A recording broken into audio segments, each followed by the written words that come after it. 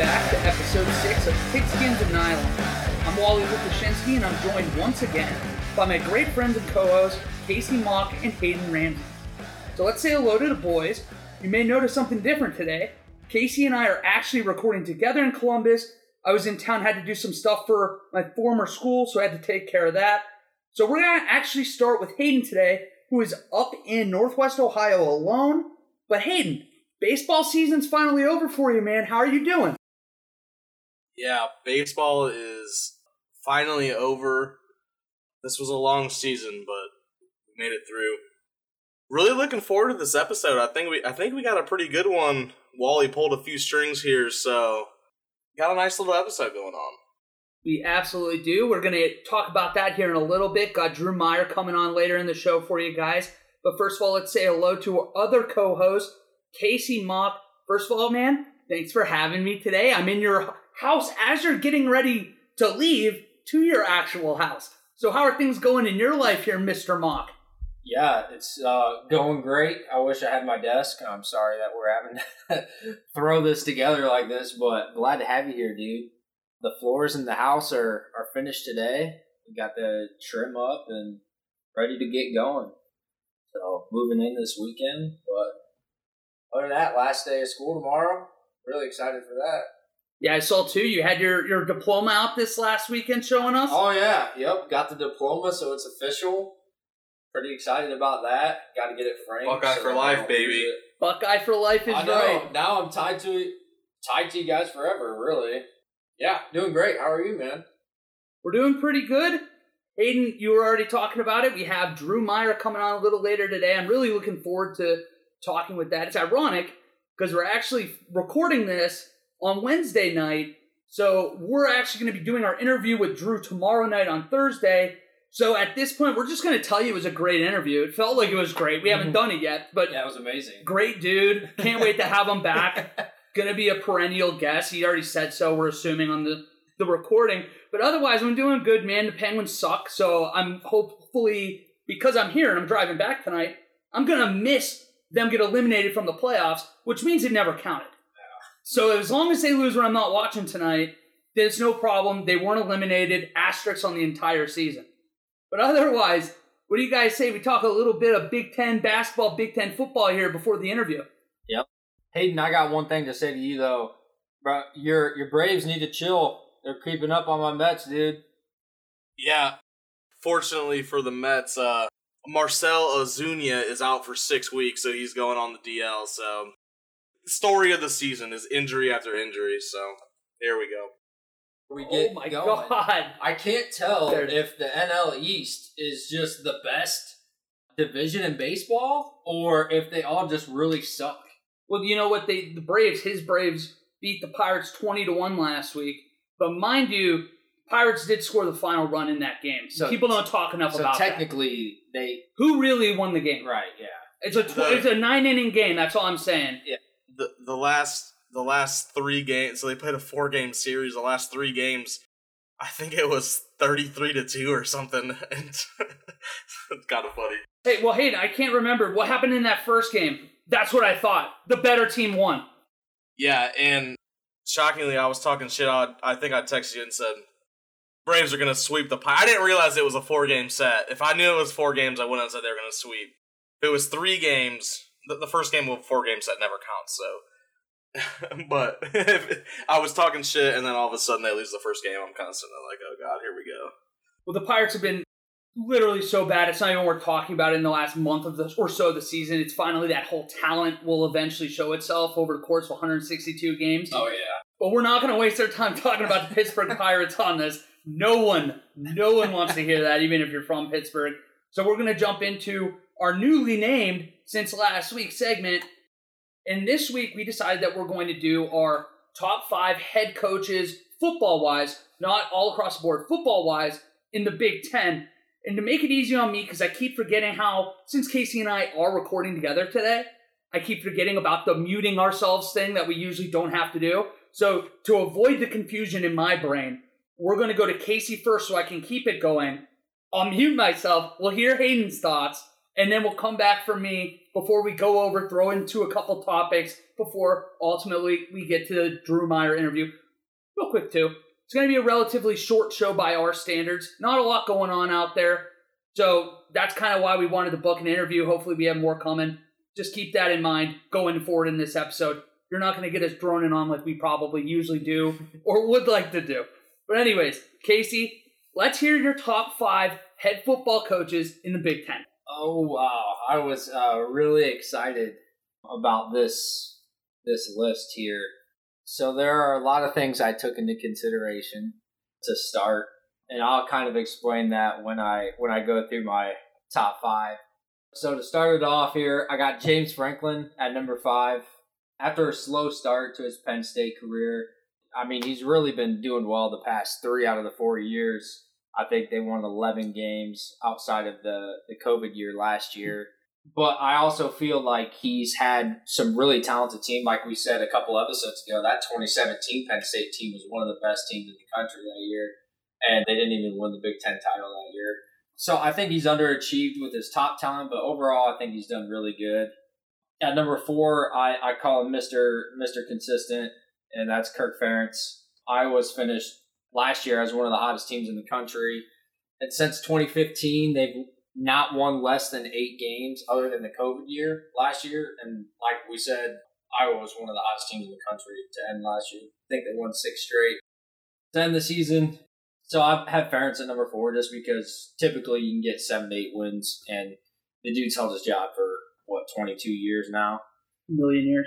Yeah. So I think longevity, which you'll see in my top 3, is something that I value. A nice segue right into my number 3 is Ryan Day. I think the jury is still out on him just a little bit, with really only coaching 20. That's unbelievable to me. With only coaching 22 games as the head guy outside of his 3 when Urban was the head guy. Like we said before, too, 2019 Ohio State was so talented. He was handed God's gift to earth, basically, with that team. And he couldn't get it done. That kind of weighs in my decision here. And then getting into the playoff last year, finally getting over the hump was nice, but then getting smacked by Bama. In my opinion, I'm dumbfounded right now. This is unbelievable. He's doing what I think anybody else could have if they would have gotten that job. Ohio State would have went 13-0 in 2019 with that talent, and they would have rolled the Big Ten. Last year, their shortened schedule. I feel like they didn't play anybody that was really worth a lick. Indiana, I guess, but I'll give them credit for the Northwestern win. Actually, you know what? I discredit him for that. That was the one game I watched in Ohio State the past 3 years that I was like, what are these coaches doing? I remember that specifically on offense. They didn't look good until Trey Sermon started running wild. But anyway, so I think the jury is still out. I think if they run the table this year, the Big Ten, make it to the playoff, he could easily be my number 1. But like I said, the longevity is why I have Pat Fitzgerald at number 2.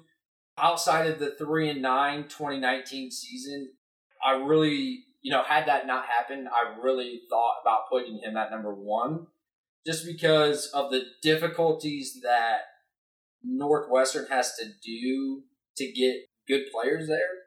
Obviously, one of the highest academic schools in the Big Ten. We're going to be very close on Pat Fitzgerald. Yeah, and he overachieves for his talent, and I think that means a lot in terms of actual coaching to me. And that's why, going into my number 1, Paul Chryst, they don't ever recruit at the level of an Ohio State or Michigan or Penn State even, and yet they're consistently winning.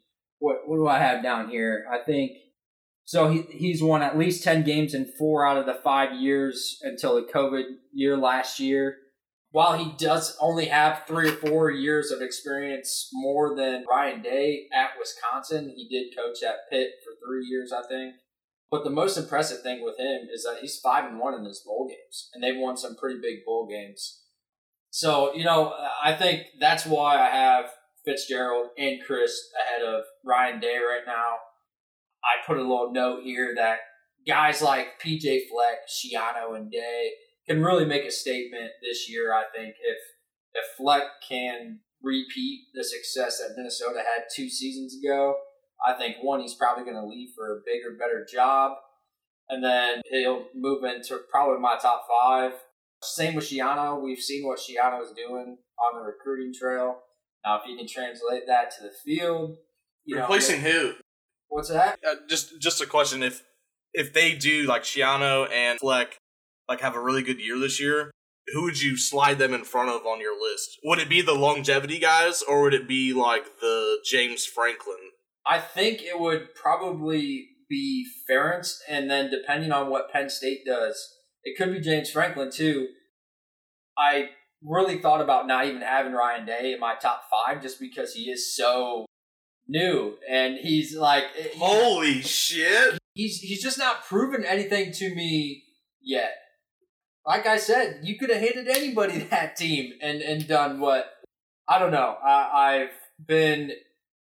Had this list been before last year, I thought more highly of Ryan Day after the 2019 than I do after the 2020. The Indiana game wasn't that impressive play calling wise.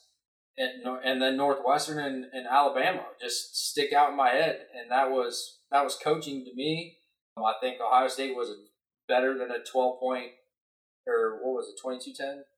But the Big Ten title game? Yeah. It was an ugly score like that. Yeah, it was ugly as hell, and, I think that comes down to coaching for the most part. And then the Alabama game was just ridiculously embarrassing. They, coaching lost that game by 28.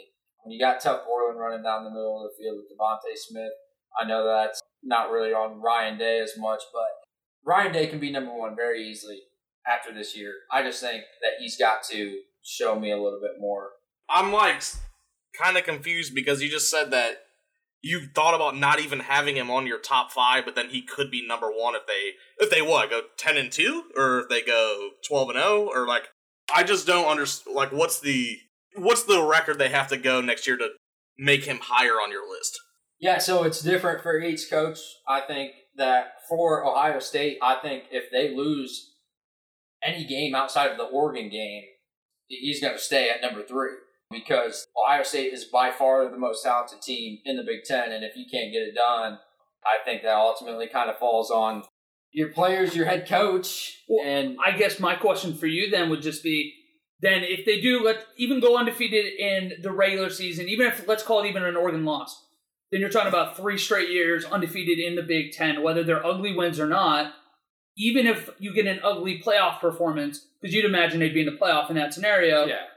Is he staying at 3 for you then with an ugly playoff performance? No, I think he'd really go to he would stay at 3, if not drop if they lose 2 or 3 to 4 games, which I don't think okay. If they slip up against a Big Ten team, I think we can all agree that there should be Ohio State should not lose a Big Ten game this year. I think we can all agree on that. There's no team on that schedule they're playing Penn State at home, right? That's the only contender really in the East, I would say. I mean, even going to Michigan hasn't been as scary in recent years because it seems like Ohio State fans have at least made more of a presence where it's not as difficult to play at Michigan Stadium as it was 15, 20 years ago. Yeah, absolutely.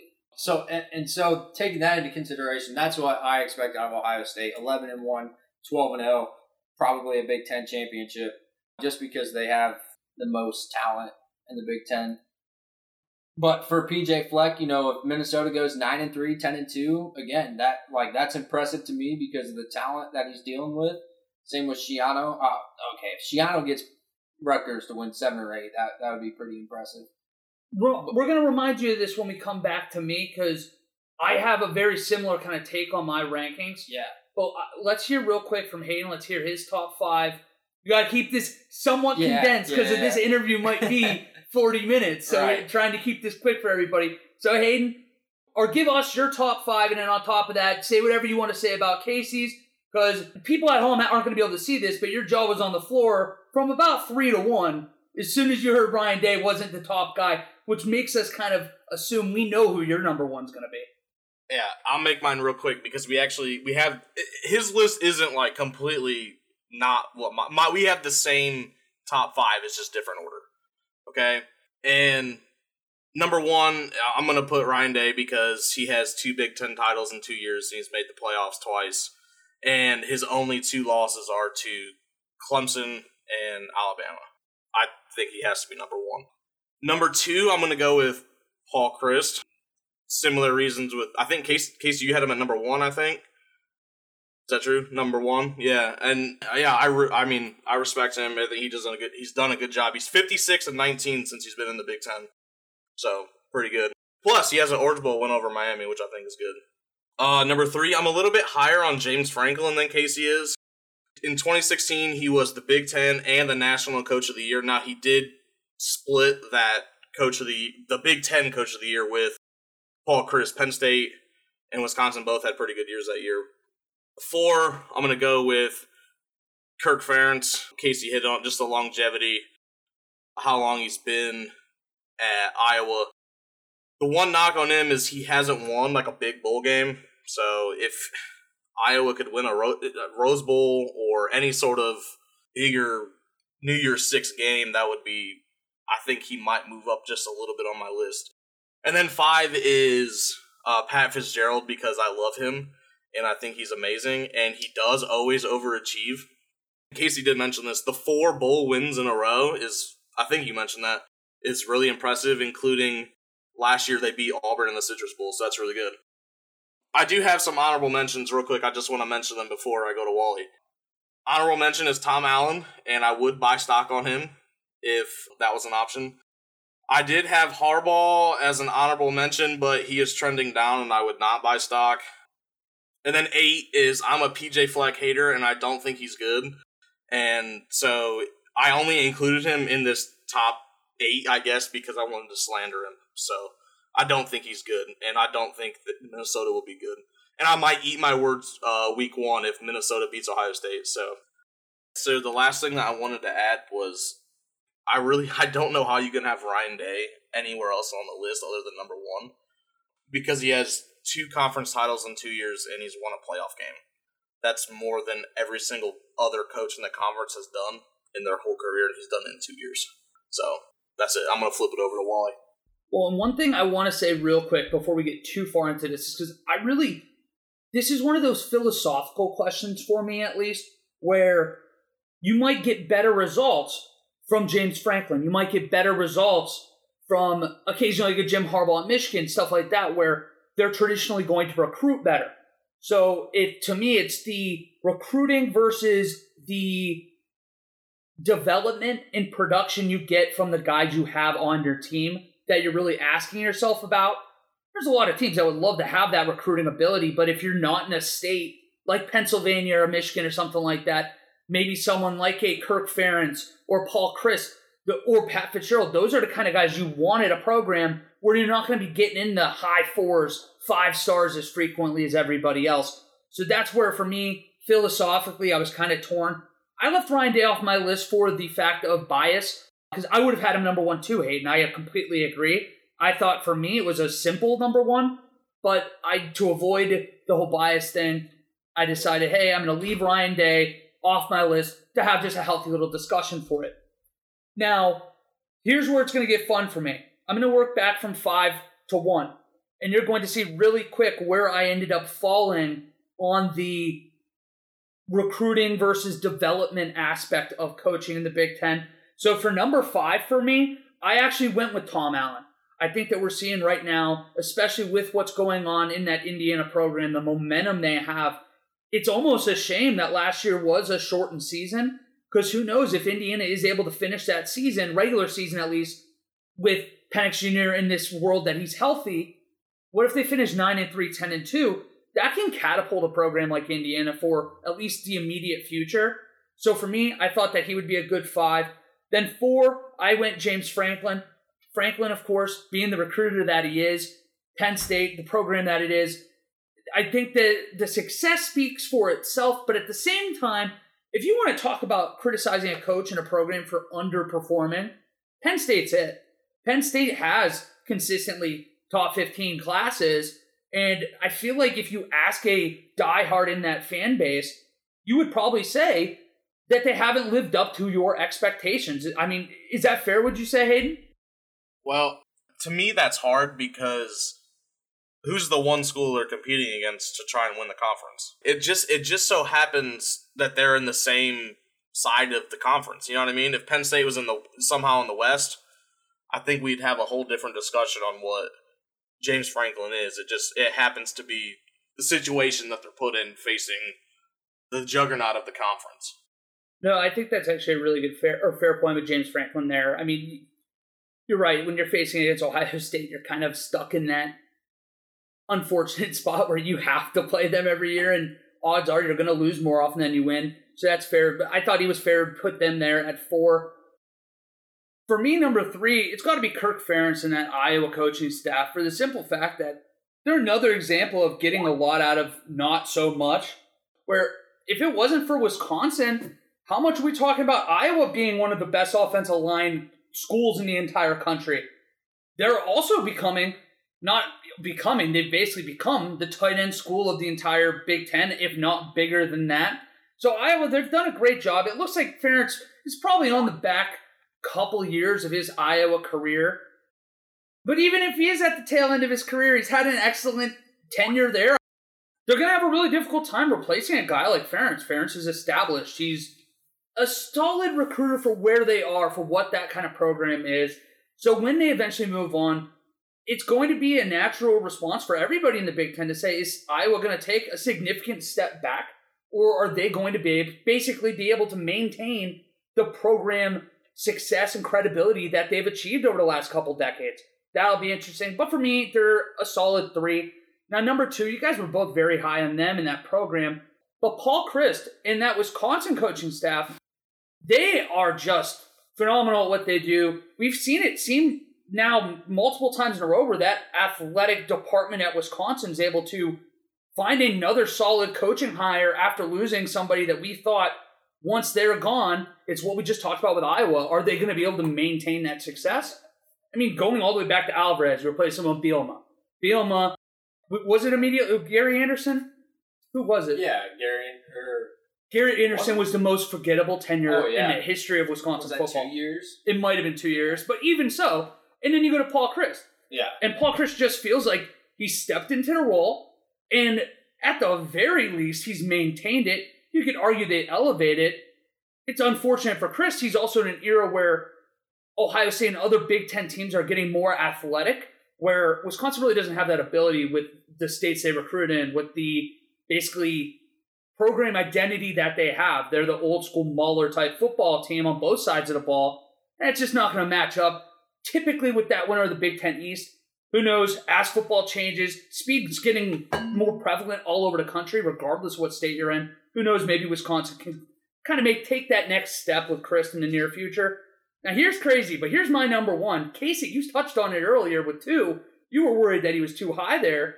Pat Fitzgerald, to me, is arguably the most underrated coach in the country. Forget Big Ten. If he wasn't so passionately loyal to that Northwestern fan base, alumni association, that city, he would have been gone long ago. There's been people that want him not only at the college level, people thought he had the temperament and the ability to make a transition to the NFL level at some point, whether that's an immediate head coaching job or if he's starting as a defensive coordinator with an established coach.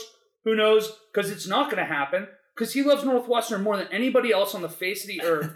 And who would have thought that 15, 20 years ago, I can't remember, it's obviously not Gary Anderson, the guy that passed away that was their head coach right before. Oh, gosh. He was, at the time, he was a legend at Northwestern. Is it Randy Walker for some reason? I feel like it was Walker. Oh my gosh, this is so bad. You know, at least we're not a college football podcast, so we don't have to know this stuff.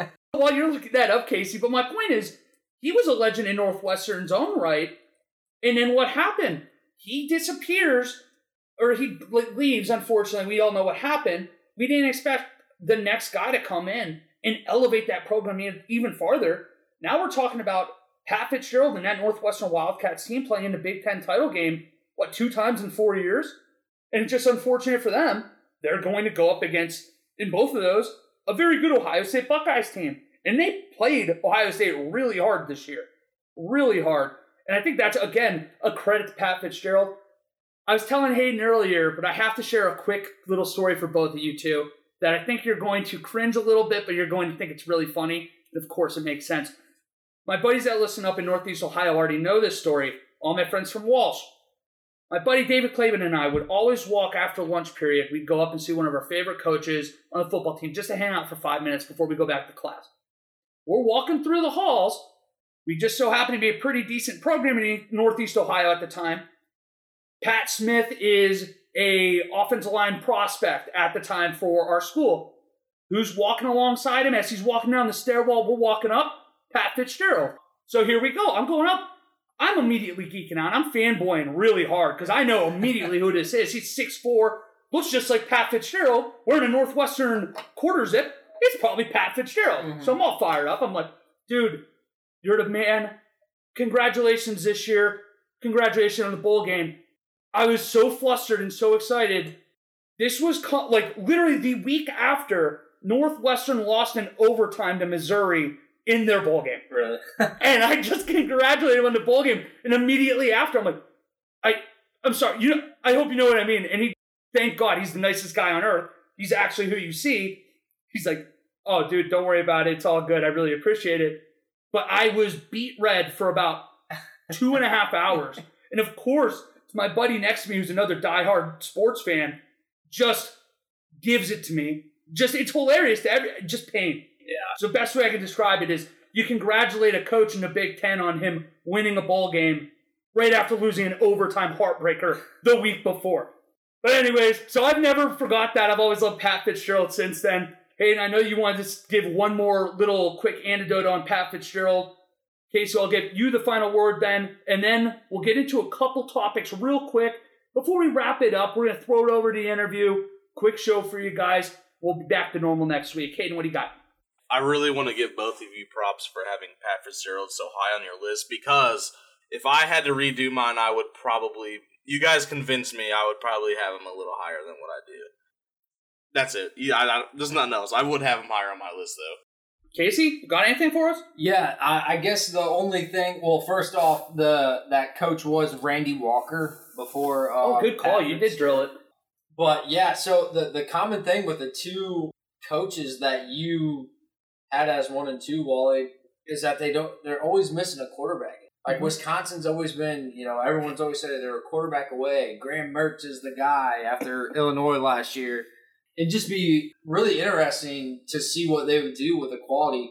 I mean, I guess I don't know if it's quality quarterback or quality quarterback coaching, because Hunter Johnson, who was Northwestern's quarterback either 2 years ago or last year, I forget, he's a 5-star Clemson commit.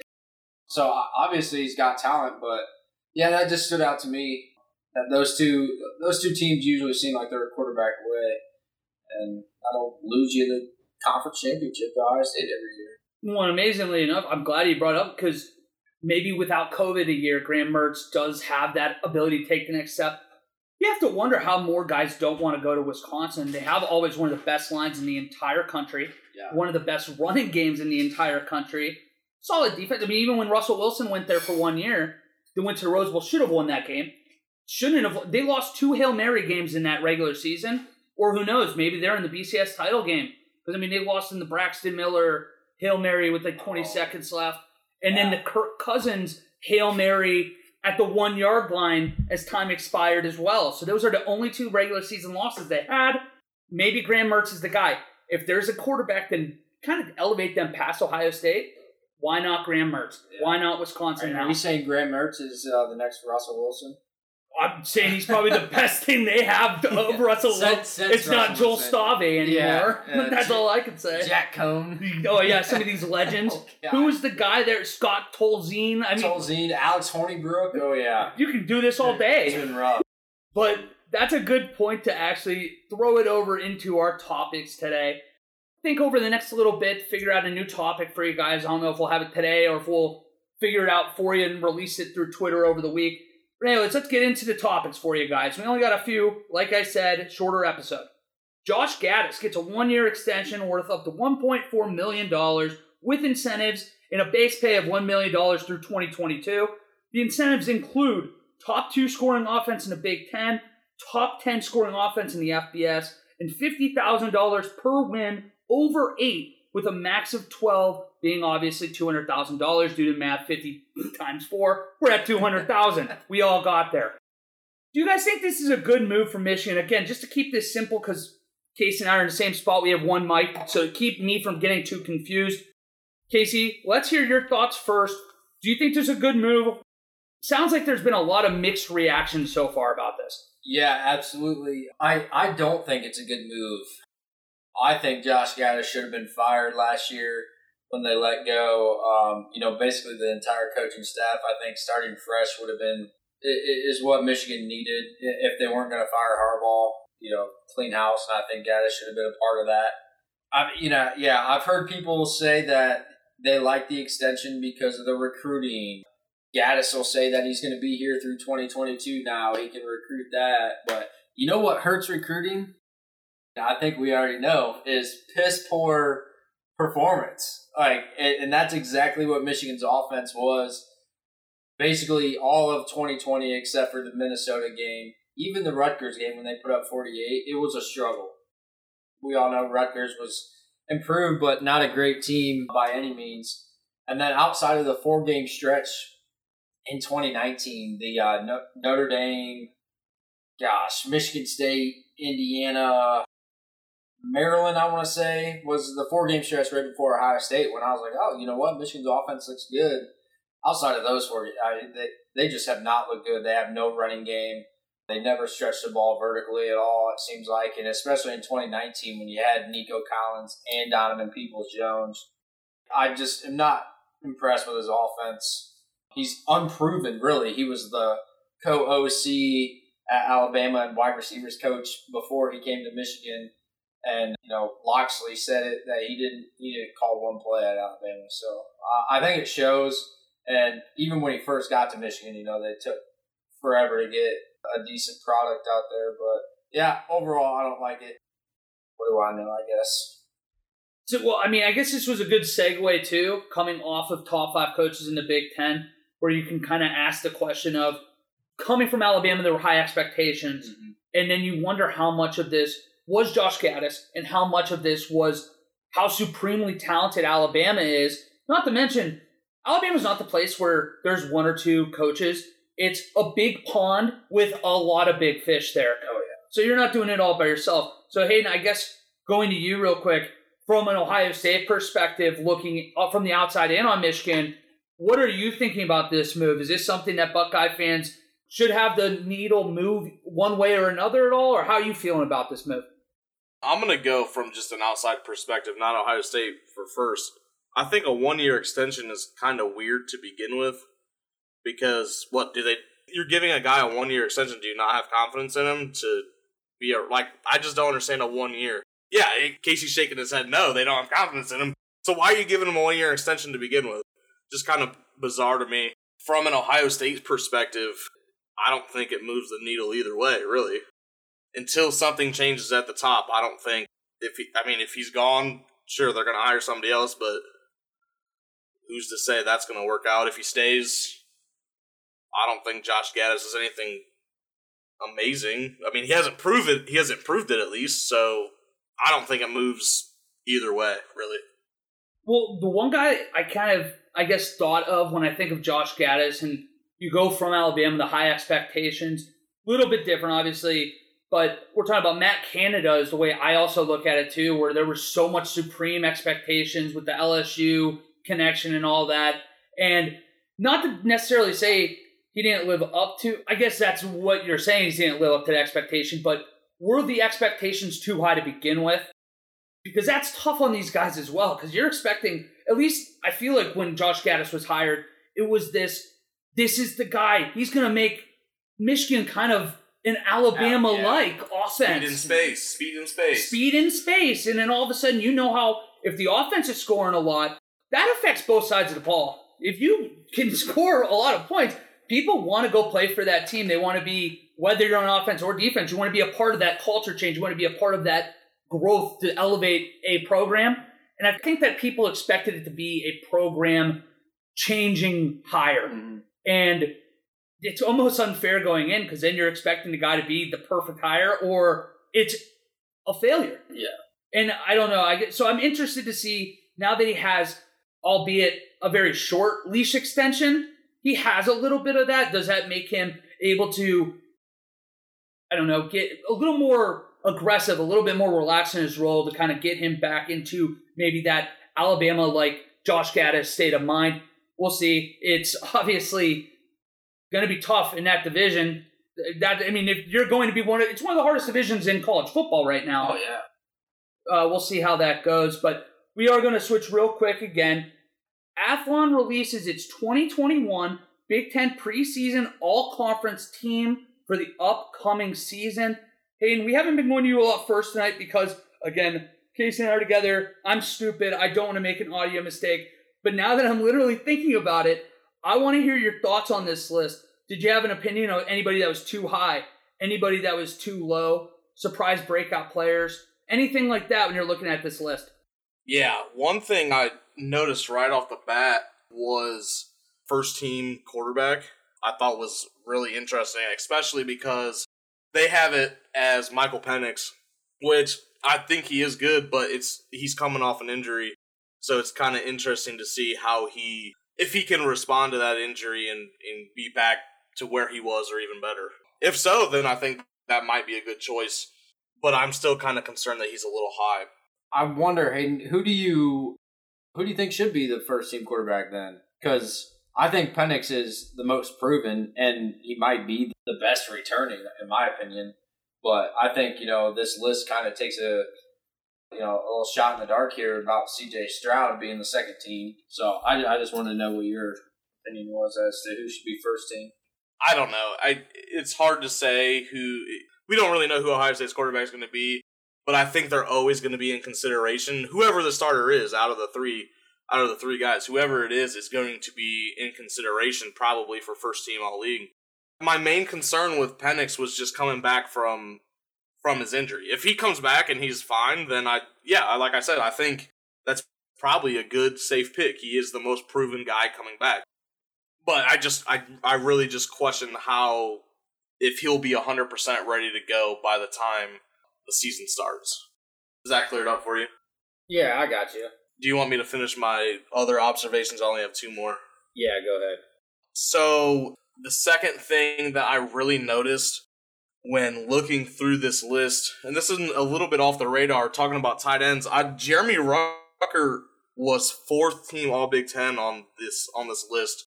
I thought he might be a little higher because I think his upside is really, really good. And I know Ohio State doesn't utilize the tight ends as much as some of these other schools, but I thought he might be a little higher. And then the last thing that I was looking at, and unless I'm crazy, I'm pretty sure this is accurate, Michigan only had one guy on the first and second teams, and that's Aiden Hutchinson, which I thought might be a little low. I figured they'd have at least one or maybe two more guys somewhere on the two deep for all conference performers. But yeah, Casey, what are your thoughts, dude?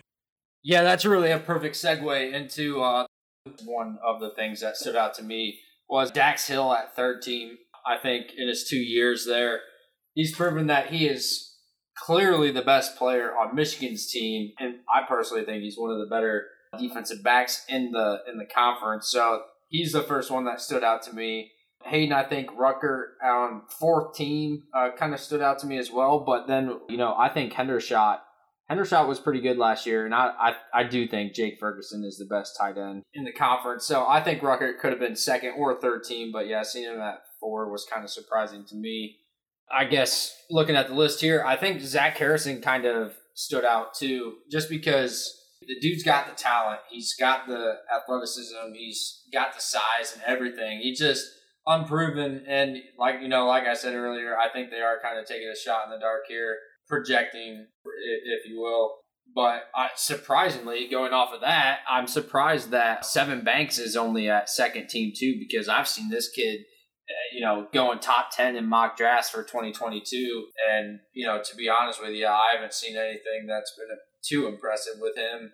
But, Ohio State has a track record of producing pretty good defensive backs, corners. So, Freifogel, second team. I didn't notice that. They probably got Wilson in Olave. Oh yeah, that's just some bias there. Freifogel, Give me a break. Freifogel tears apart Ohio State last year, tears apart the Big Ten, and he's second team. Yeah, it makes sense. Master Teague won't even be the starting running back halfway through the season. So this was really cool how in the first few weeks you tried really hard to not troll us about Ohio State. And it's progressively you're getting more and more comfortable doing it on the podcast. It's just so obvious though. You've got so many unproven players on this list. Well, you did say, and I agree. I think track record on all of these kind of lists, regardless if it's the Big Ten or not, you're going to see, I guess, people that make these up. They're typically, if there's a tie or if there's even a close makeup, they're going to almost go on school. Yeah. Because, realistically, I really believe C.J. Stroud's the Ohio State starting quarterback. Oh, yeah. But it's not even announced that he's the starter and he's the second team all Big Ten quarterback on the list. Now, here's the thing. The way Ohio State quarterbacks have played, there's a realistic chance at the end of the year he is first team and it's not close. But what could happen is he's not the kind of guy that we expect him to be, but again, maybe because of the Olave and the Wilson connection, in Ruckert even, you're able to elevate the play a little bit, so that's why they have him there. But yeah, this time of year, I almost hate these kind of lists because it's almost the same where I don't want to start this because then we'll be talking about it for 30 minutes. But preseason rankings are so stupid to me. Yeah. I wish that they didn't come out with a ranking period. AP, coaches, whatever. I wish they didn't have a single ranking until October. Get into the first couple weeks of conference play, get non-conference out of the way, get an actual feel on what these teams are. Right. Because half the time you're going to have, the SEC, we're obviously Big Ten guys. You can start a team, it's not usually Tennessee, but I'm going to use them for example. Let's say they started the year 8, and then they underachieve all year, and they end up 7-5, but their 5 losses are to perceived beasts of the Alabamas, the Auburns. Yeah. That 7-5 Tennessee team ends the year 24. But then let's say Indiana, because it's Indiana, they finish the year 10-2.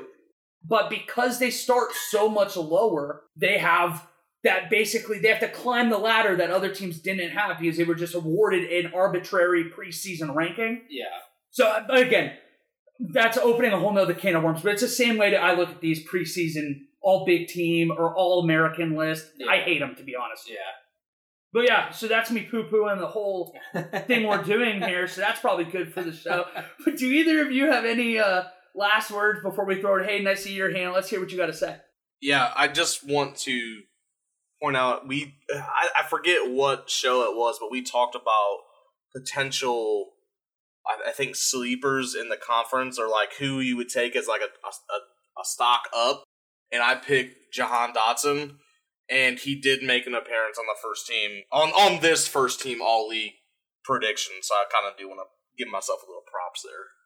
Hey, congratulations to you and the other 40% of people that probably had Jahan Watson or Dotson on the first team Big Ten list. Congratulations, Jahan Watson, buddy. baby. Jahan Watson. All right, well, that is going to be it for our topics of the week. We're going to actually throw it over now to our first ever interview. We're really excited about this one. Drew Meyer, if you're a Wisconsin Badger fan, you already know him. Most games ever played as a Badger, most punts ever kicked as a Wisconsin Badger. And then, of course, he's also a special teams analyst now under Bronco Mendenhall down there in Virginia. So we're really excited to have Drew Meyer on. Let's throw it over to him now.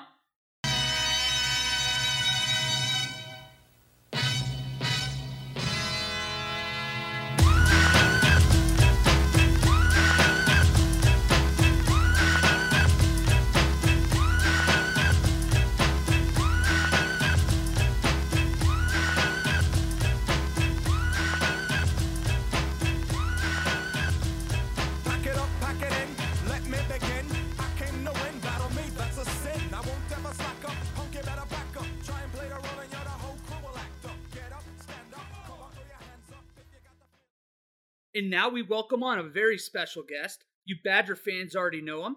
He played with the team from 2012 till 2015. He had the most punts in Wisconsin history with 256. He's tied for most games played in school history with 54. And after he left school, he coached special teams at his high school, Arrowhead, from Heartland, Wisconsin. Not a big deal. It's a great school. look into that, before going to Bronco Mendenhall's UVA program as a GA for 3 years. Now he's entering his second season as a special teams analyst. We have a big welcome here for Drew Meyer. Drew, how are you doing? I'm good, guys. Thanks for having me on. And that introduction was way too kind, Wally. I was telling Hayden already, we're going to get you into the Wisconsin Hall of Fame. I don't care what I have to do. We're going to get you there. Hey, having the most punts all time doesn't mean I was a good punter. It just means I was able to keep my job. Let's put it that way. I was telling him it don't matter about the whole, eighth for average yards per punt. You're a directional punter. You guys were just punting from the 40 and in all the time, so that ain't your fault. You were a great punter. It was about limiting returns. I like to think of it that way, Wally. Net punt, that's a statistic we like to focus on. Absolutely. If you can get the fair catch there, we're golden. But otherwise, you just met Hayden. Hayden just met you. Drew's a great guy. You guys are really going to enjoy this. Hayden, do you have any opening questions for our guest tonight? No, I really wanted to start off by saying it's all about that net, baby. That net punt. Oh yeah, we only gave one touchdown in my career as a punter, and it was to your Ohio State Buckeyes there, Wally. So you got me there. You did this to yourself. I really wasn't going to bring this up until later, but a lot of people don't know coming on. You and I were high school teammates, so be it I didn't exactly play like you played. You were a safety. I got to see it. You were a good safety too. Best defense in the entire state. Should have won a state championship. That's not a big deal. We won't get into it. What is the difference once you get to that college level? Because I remember I was at that game, believe it or not, and you come running up. You're at the 40. You look good. And it just looked like you guessed the wrong side. I just have to hear what your thoughts are. When you get to this level, these guys are a different breed. I can't believe you just went straight to the fact that I just got beat flat out. I thought you might set it up. Hey, you hit a good punt, but it was just hey, you were in position. You didn't make the play. So I appreciate the honesty. But yeah, no, that was 100% it. Yeah, it was Corey Philly Brown. He stepped right. He stopped everyone on our left side of our coverage, flying down the field. He stepped left. Got the other side to freeze, and they split it up the middle. And the worst part was, Wally, is as I came running up on it, and I saw it, and I realized the parting of the Red Sea, and I was like, oh my gosh, I got to get in there. So I go to start running, and the official's right in my way, the middle field judge. And so I had to go around him and then try to get settled. But at that point, like you mentioned, I played defense. I started for 2 years in high schools, and I had some opportunities, smaller level, to go kick, punt, and play defense, but I was like, come on, I was a 6'2", 175-pound corner. I wasn't going to go in there and tackle anyone and put my face mask in there. But then when it came to fielding this punt, you get up there, you try to get your feet settled so you can change direction, and the guy gave me a head fake, and then he took off to the field, and I just turned straight around. I didn't dive, I didn't do it. I just looped right around and just kept running, and clearly was not fast enough to catch him, but that's when I realized you just got to dive. You got to try to sweep the leg, do whatever you can. Go full Karate Kid on him. Whatever you got to do to get him down, get him down. Well, the one thing I will say then is, first of all, we'll blame the referee. I'm good with that. But this is my last bit of Wisconsin slander for this entire time, unless you bring it upon yourself again. I can't be held responsible. But I will say this. At least none of the students saw it, because Wisconsin doesn't have their student section show up until the second quarter in big games. So don't even worry about it. No one remembers. You're really going after us. I mean, as long as we're on this topic, let's just throw out the 59-0 game. Let's get that all the way too. So, except for in that game, we only gave up -1 return yards to Jalen Marshall. So, some would say that the special teams and our punt unit might have been the only bright spot in that game. Obviously playing in a Big Ten championship, anytime you can do that, it's an amazing opportunity.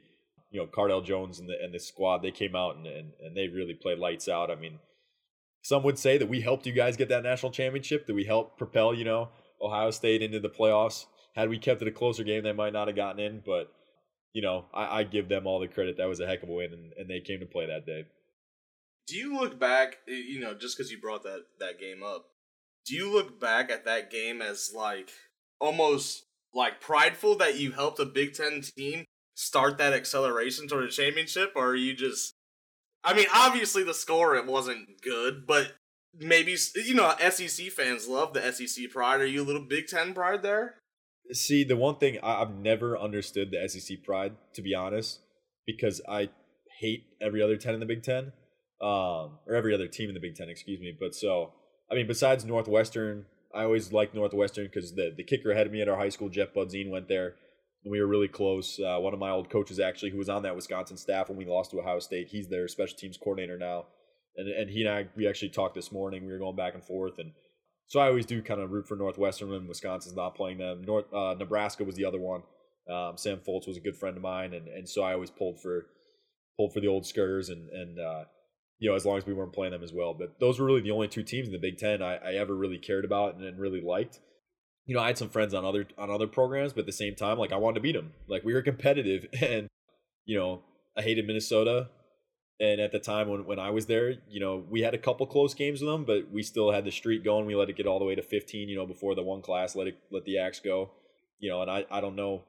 I feel bad because our kicker Raphael was on that team, and he and I are really close. He's like a younger brother. He's family to me, but I like to joke around with the guys like, hey, that's like the stepchild, the ugly stepchild, they're the ones that lost the Axe, because there's pride in that and holding on to that thing. And but when it comes to Ohio State, I mean, Wally, you're gonna hate me for this, but I could not stand. They were my least favorite team in college football for the longest time, just because they always beat us. We never got them. We lost on the Braxton Miller Hail Mary my true freshman year.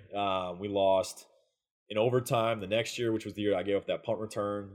The following year, we went to the shoe, and it was a one-score game, and we gave up a touchdown in the last play before halftime. We gave up a Hail Mary. We dropped a pick the play before. It went through one of our DB's hands, and then they converted the Hail Mary the next play. And then 59-0 was that following year. And so that was kind of a culmination, I feel like, of all those close wins. But that game, I mean, they were so good that season. They were locked in. I don't know, Urban Meyer, I mean, he gets teams ready to play for big games better than any coach I've ever seen. I mean, his track record speaks for itself. There's a lot about the Ohio State program I didn't like and didn't respect growing up, and the whole issue with Tressel getting fired, and obviously he had a great career there as a coach and accomplished a ton.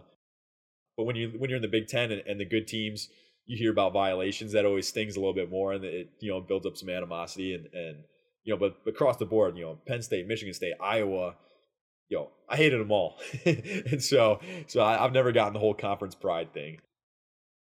Yeah, okay, and we won't pump too much of the tires of Ohio State here. I know the people that listen to us probably already hate us for that, because Hayden is also an Ohio State Buckeye, and he's also a diehard homer too. But don't fool yourself. I can see Twitter too. I can see your likes and stuff, so I know you don't like Ohio State. But we'll leave that for right now. But I do want to ask you a question here before we get going too far into this.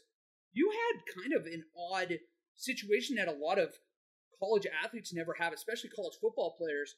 You got to experience 4 head coaches, albeit Barry Alvarez 2 times for 1 game. But that's kind of bizarre. You don't see that at the college game, especially at a Power 5 school like that. I don't want to put you on the spot and say, did you have a favorite? But if you have one, feel free to tell us. But what does that kind of do in a locker room? Because that just seems to me there's not that consistency. And you really were there in the golden age of Wisconsin. You talked about how you were there for basically your true freshman year, went to a Rose Bowl, following year went to a Rose Bowl, and even beyond that, you're a 9 or a 10 win team each of the years you were going. So it didn't look like it faced you guys, but I wanted to know from inside the locker room what that was really like. Definitely, yeah. So our worst year was an 8-win team that we went to the Rose Bowl and lost by less than a touchdown.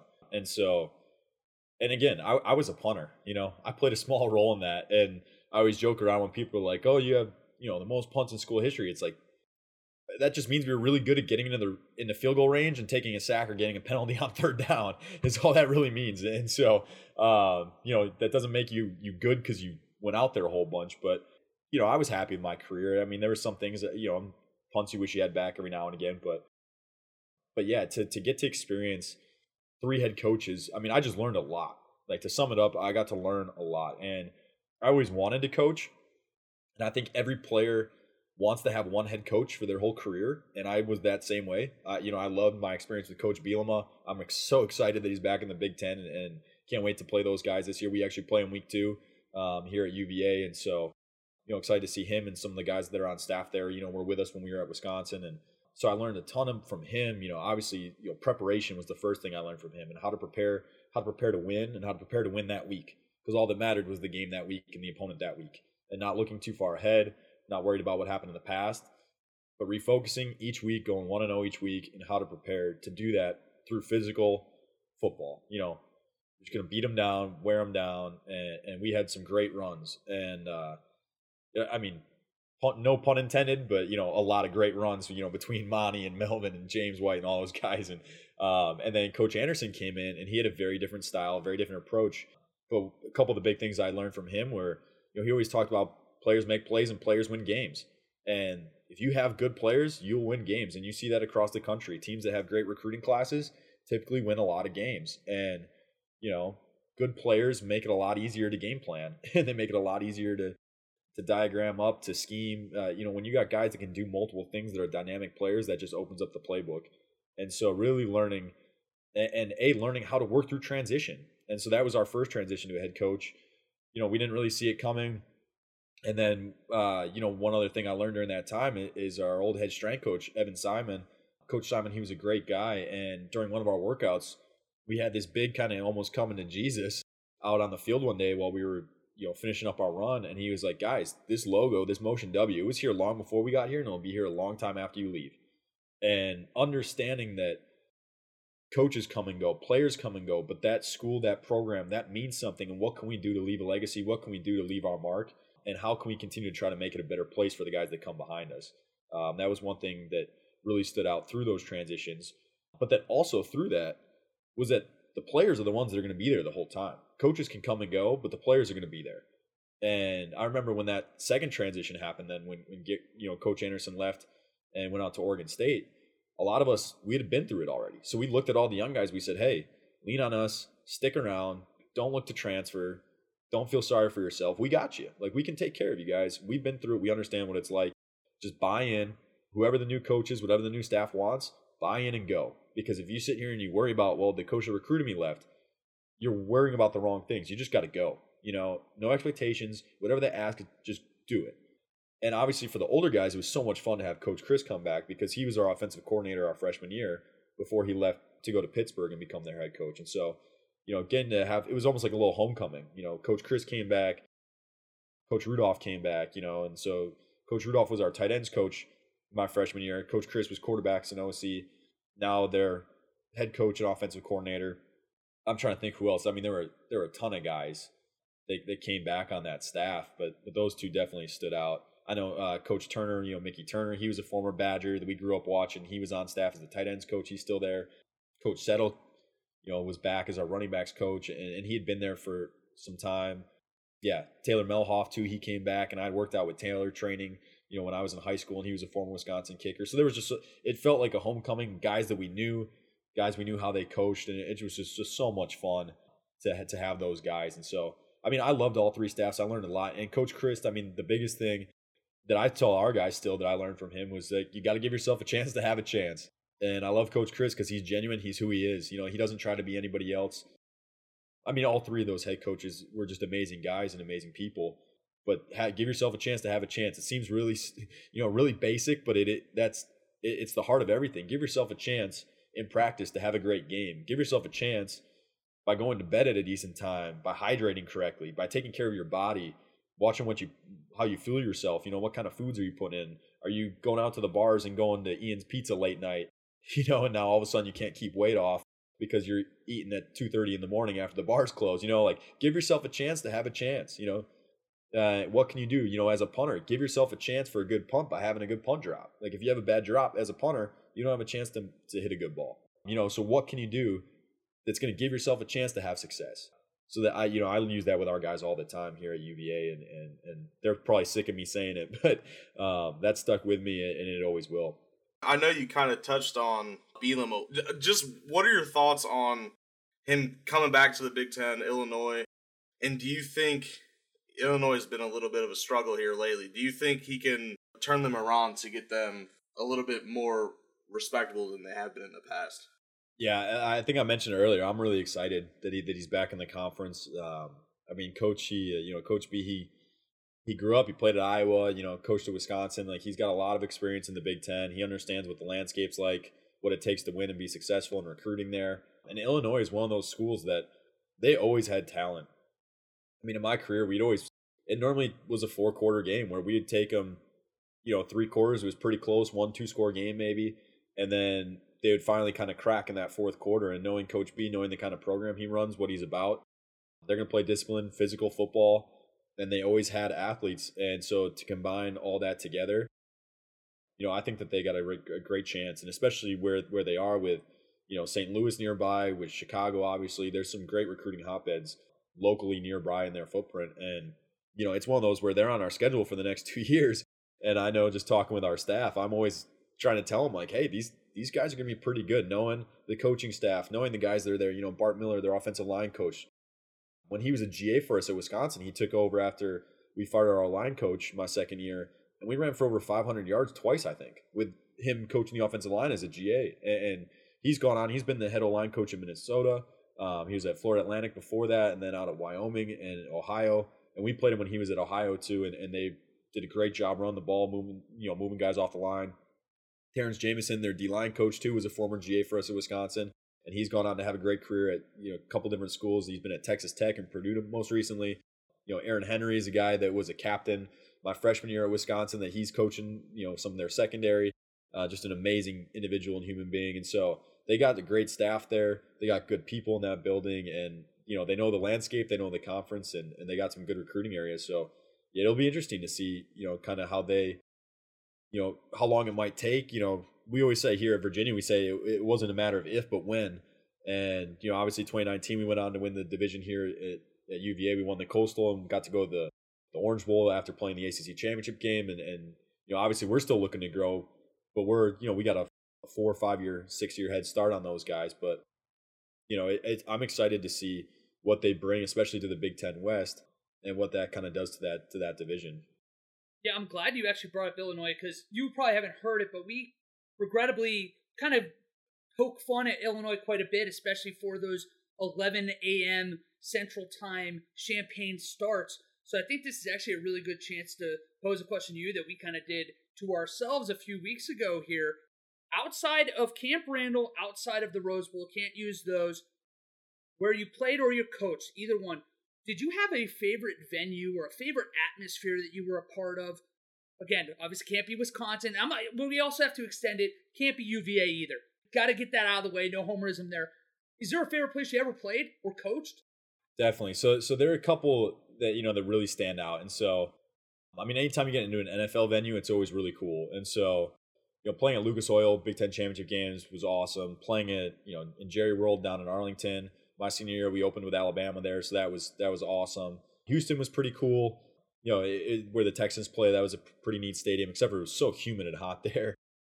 And then now at UVA, though, we played at Miami like 4 of the 5 years, this will be my my fifth time, I think, playing there, because of playing the Orange Bowl there as well. But Hard Rock is a beautiful, really, really cool stadium. I really enjoy every time we get the chance to go down and play there. We got another night game there, though, so those are always the nice 3:30, 4 o'clock, 4:15 morning arrivals on the way back. So that's a little bit of a pain, but the venue itself is beautiful, really well done. It's just a really cool stadium. And so obviously the Rose Bowl, but when you take out those type of venues, Nebraska, that really stands out to me. We got to play at Clemson this year, which was cool. I wish they would have been able to be at full capacity as a crowd to see that. We were supposed to play at Florida State, and then that game got canceled the morning of the game, unfortunately, because I was really looking forward to seeing that. We every week, whenever we're playing a big team that's got a tradition or something, and we try to blast whatever it is. So whether it's Virginia Tech, we blast Enter Sandman, and then when we play Florida State, the Tomahawk Chop, we're blasting that song all practice long, and our guys love it. We buy into it. Everyone's doing it. We have a lot of fun with that. And so we were really looking forward to hearing that live and seeing that in person. But Nebraska, there's something special about that place. And obviously it means a ton to me now. And it always meant a lot to me beforehand too, just because I remember the first time we played there, it was a night game. It was my first year starting. We did the old classic throwback jerseys. It was kind of like a special deal. It was the only time in my career we did that. And yeah, it was a big game, and we got up 24-3. We ended up losing, and they came back and won. And thankfully we got them again in the Big Ten Championship and took care of business and got after them in that game. Put 70 on them. But that regular season game, I've never heard a stadium get more excited for fourth down and for punts than at Nebraska. And we got to play there twice. We got to play there my senior year too, and I was so pumped when the schedule came out. I was at home, I remember, when the schedule got released, and I looked at my mom and I was like, oh my gosh, we get to go back to Lincoln. They had the best chocolate milk at the hotel the night before the game. There are certain things you remember as players. They had the best chocolate milk. Their fans, they would clap for you when you showed up. They were super nice. They knew the game of football. If you made a good play in the game, they'd clap for you. Their kind of tradition that they had at the time, I think they still got it going, but it was let me clear my throat. And so kind of like how we had jump around, they had let me clear my throat, but they played it at a strategic, momentum-changing point in the game. And so their fullback, I think it was Janovich, he busted off like a 60-yard touchdown run on us to take the lead in the fourth quarter. And next thing you know, the whole stadium's just going wild. They're playing let me clear my throat. Everyone's dancing. They got their shoes up in the air. I mean, it was nuts. And yeah, every fourth down, even in that game too, people going nuts. And I'm sitting there like, yo, it's fourth down. It's a punt. Like, what's going on? But these people cared and were invested. And man, was that a fun place to play. And whether it was at night, whether it was during the day, every time they scored that first touchdown, they released all the balloons. Like that was just, and the history there. And just everywhere you look, there's names that you grew up hearing about and watching. And I mean, I grew up on Eric Crouch, back in the day, and just he was so fun to watch. He was almost like the precursor to Mike Vick, or maybe he was right after Mike Vick, but he was one of those dynamic athletes. And so getting to play there was always a really special experience. And it's everything to them because, there's no pro team there. And so Nebraska football is their pro team. Yeah, and well, a couple things real quick. First of all, you were saying that there's no crowd that cheers louder for fourth downs and stuff like that. Don't kid yourself, Drew. They were just excited to see you on the field. They were excited to see you drop another 40-yard net punt, fair catch down to the 5. So don't sell yourself short. What I will say otherwise, real quick for you, is that we were just talking obviously about the Big Ten and other really great dope down there in Florida State, and obviously didn't get a chance to go there yet. Hopefully you have the opportunity. But I want to delve real quick into the Rose Bowl a little bit right before we can transition over to your Virginia days now. But the Rose Bowl, you had the opportunity to be there twice. That just seems like such a special experience. Obviously, Hayden and I have never had that opportunity. I know you guys didn't come out on top in the 2 games you were there. But do you still look back? Are those 2 of your favorite games, I guess, that you were ever a part of? Or is the loss kind of sour it enough where it's not really a fond memory for you anymore? I mean, they're definitely fond memories. I mean, they're some of the best memories I have. I mean, just, Coach Alvarez, one thing he always used to say is, no bowl game is a bad bowl game. Every bowl trip's a great bowl trip. It's a celebration of a great season and a job well done. But there's a difference.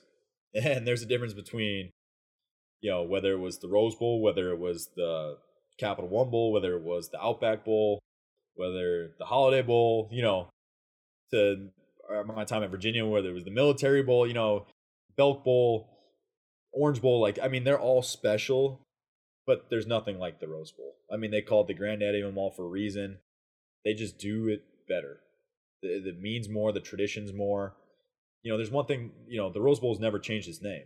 It's always going to be the Rose Bowl. And now the sponsor, presented by Vizio or whatever, that might change. But the Rose Bowl, whether it was the Lowry's Beef Bowl, or you go to Lowry's Steak. I mean, the best part about the Lowry's Beef Bowl is the cream corn. That's the best part about the Beef Bowl. It's not, the prime rib is fantastic, but it's the cream corn that sets you over the top.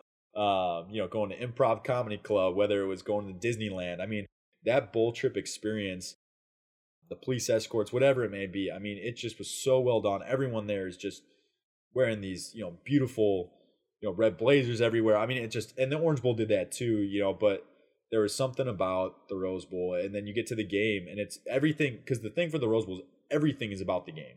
Everything's a lead up to the game. The events are amazing, but it all leads up to the game. That the Rose Bowl parade the morning of. I mean, there's so much pageantry that surrounds this game, and then you finally get there, and then you kick off, and then you hit that point where halftime comes, and you come out of the locker room at halftime, and you see that sky, and you see the mountains, and I almost get emotional thinking about it, because it's one of those I don't know if I'm ever going to get a chance to get back there.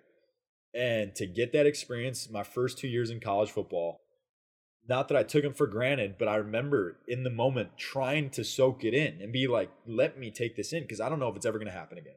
And understanding how difficult it is to get to those type of games and to the Rose Bowl specifically. there's nothing like it. And it was such a shame this year that they had to move it, to Cowboy Stadium, because it's almost like a religious thing for me now. I have to. I remember growing up watching Ron Dane against UCLA in the Rose Bowl. That was one of my first college football memories of all time. And so to get the chance to be a part of that game, to play in that game, obviously I wish we would have won that more than anything. It's up there with beating Ohio State, and like winning those games. 2 close 1-score games. The first year at Oregon, I'll never forget coming out in warmups, and that was the first year and the first time they ever wore those chrome helmets, and they looked like robots. we couldn't see their faces. They were all tall, they were fast, they were long, they were fast. It's like in Friday Night Lights when Preacher Man's telling the coach, he's like, "Coach, they're fast," and he's like, "Yeah, you already said that." They were gliding in warmups. Those players. That was DeAnthony Thomas, Darren Thomas. Those guys, they were just a phenomenal team and just had so much speed. And I'll never forget DeAnthony Thomas had like a 92 or 96 yard touchdown run and just flat out outran everyone on our defense. And our guys had angles and he still beat them. And it was just like, what can you do? And that was the game where it ended on the spike too, where we got the first down. Russell ran up, clocked it, and then they reviewed it and they said that the clock ran out. And so to lose a game like that is heartbreaking when it comes down to an official review and like you feel like you should have a chance at a Hail Mary. We had lost on essentially 2 Hail Marys that year, so we're like, hey, we can convert this, and we were at like the 35-yard line or something too, so it wasn't even like it would have been that far. But so to lose that was really tough. And then to lose the following year to Stanford too, after the season we had, the ups and the downs. We started off pretty rough that year. We lost a lot of close games. We lost an Oregon State game out west where we kicked an onside kick. It hit their player at 11 yards, bounced back to 9. We recovered it. They overturned it. So, every time we went west, we lost. We lost to Arizona State out west in my career. But going out to that Rose Bowl and playing in a hard-fought game, I remember I got roughed pretty bad on a punt where a guy just completely drilled me to the point I even thanked him when we were on the ground after I saw them throw the flag. I said, hey, thanks, man. Because we hadn't crossed the 50 at one point in the second half, like the whole second half. And we had fumbled. Monty tried to extend the ball over the goal line at one point in the first half. They knocked it out for a fumble. So that took a touchdown off the board that could have, not necessarily, but could have given us that lead. But so I thought that the roughing the punter was going to continue our drive, and then they only gave us a running. And the guy smoked me. It wasn't even close. And so I was like, okay, that's where I can leave my mark, And that was actually, I think it was one of my like top 3 best games in my career. And it was more so because the atmosphere, the environment. And that game was too when Coach Alvarez was coaching us. And we really wanted to win that for him. And I'll never forget, and Coach Alvarez obviously had an amazing career as a coach, College Football Hall of Fame, but as an athletic director too. He did an amazing job at Wisconsin and won so many national championships, conference championships. But he has this aura about him. We call him the Godfather, the Don. You look, when you see him, you nod to him, you say, "Coach," and then he'll nod back, and you keep going, because he's got more important stuff to do. And it's just, there's a respect level that he has. And the night before the game at our typical, travel meeting, or maybe this might have been like the, 2 nights before at the typical Thursday travel meeting, he got up in front of the team and he said, "Now some people, they say I got swag, and I do." He goes, "Swag's just knowing more than the other cats out there." And from that moment on, I'm like, I don't care what this man tells me to do, I am doing it. And it was one of those things I'll never forget. And I'm like, that's when you got swag. And I hate that people call like gear swag now, like you get swag at a convention or this and that. I'm like, it is not a noun. It is not a physically tangible thing. It's something you have. It's a characteristic, And so I'll never forget that. And Coach brought that. He brought that energy. He brought that experience. He brought that confidence. And to get to play for him at that venue with the pink, sunsets, the orange, the pink, the purples over the mountains. It truly, there's nothing like it. Sorry for the long-winded answer, but the Rose Bowl deserves that time.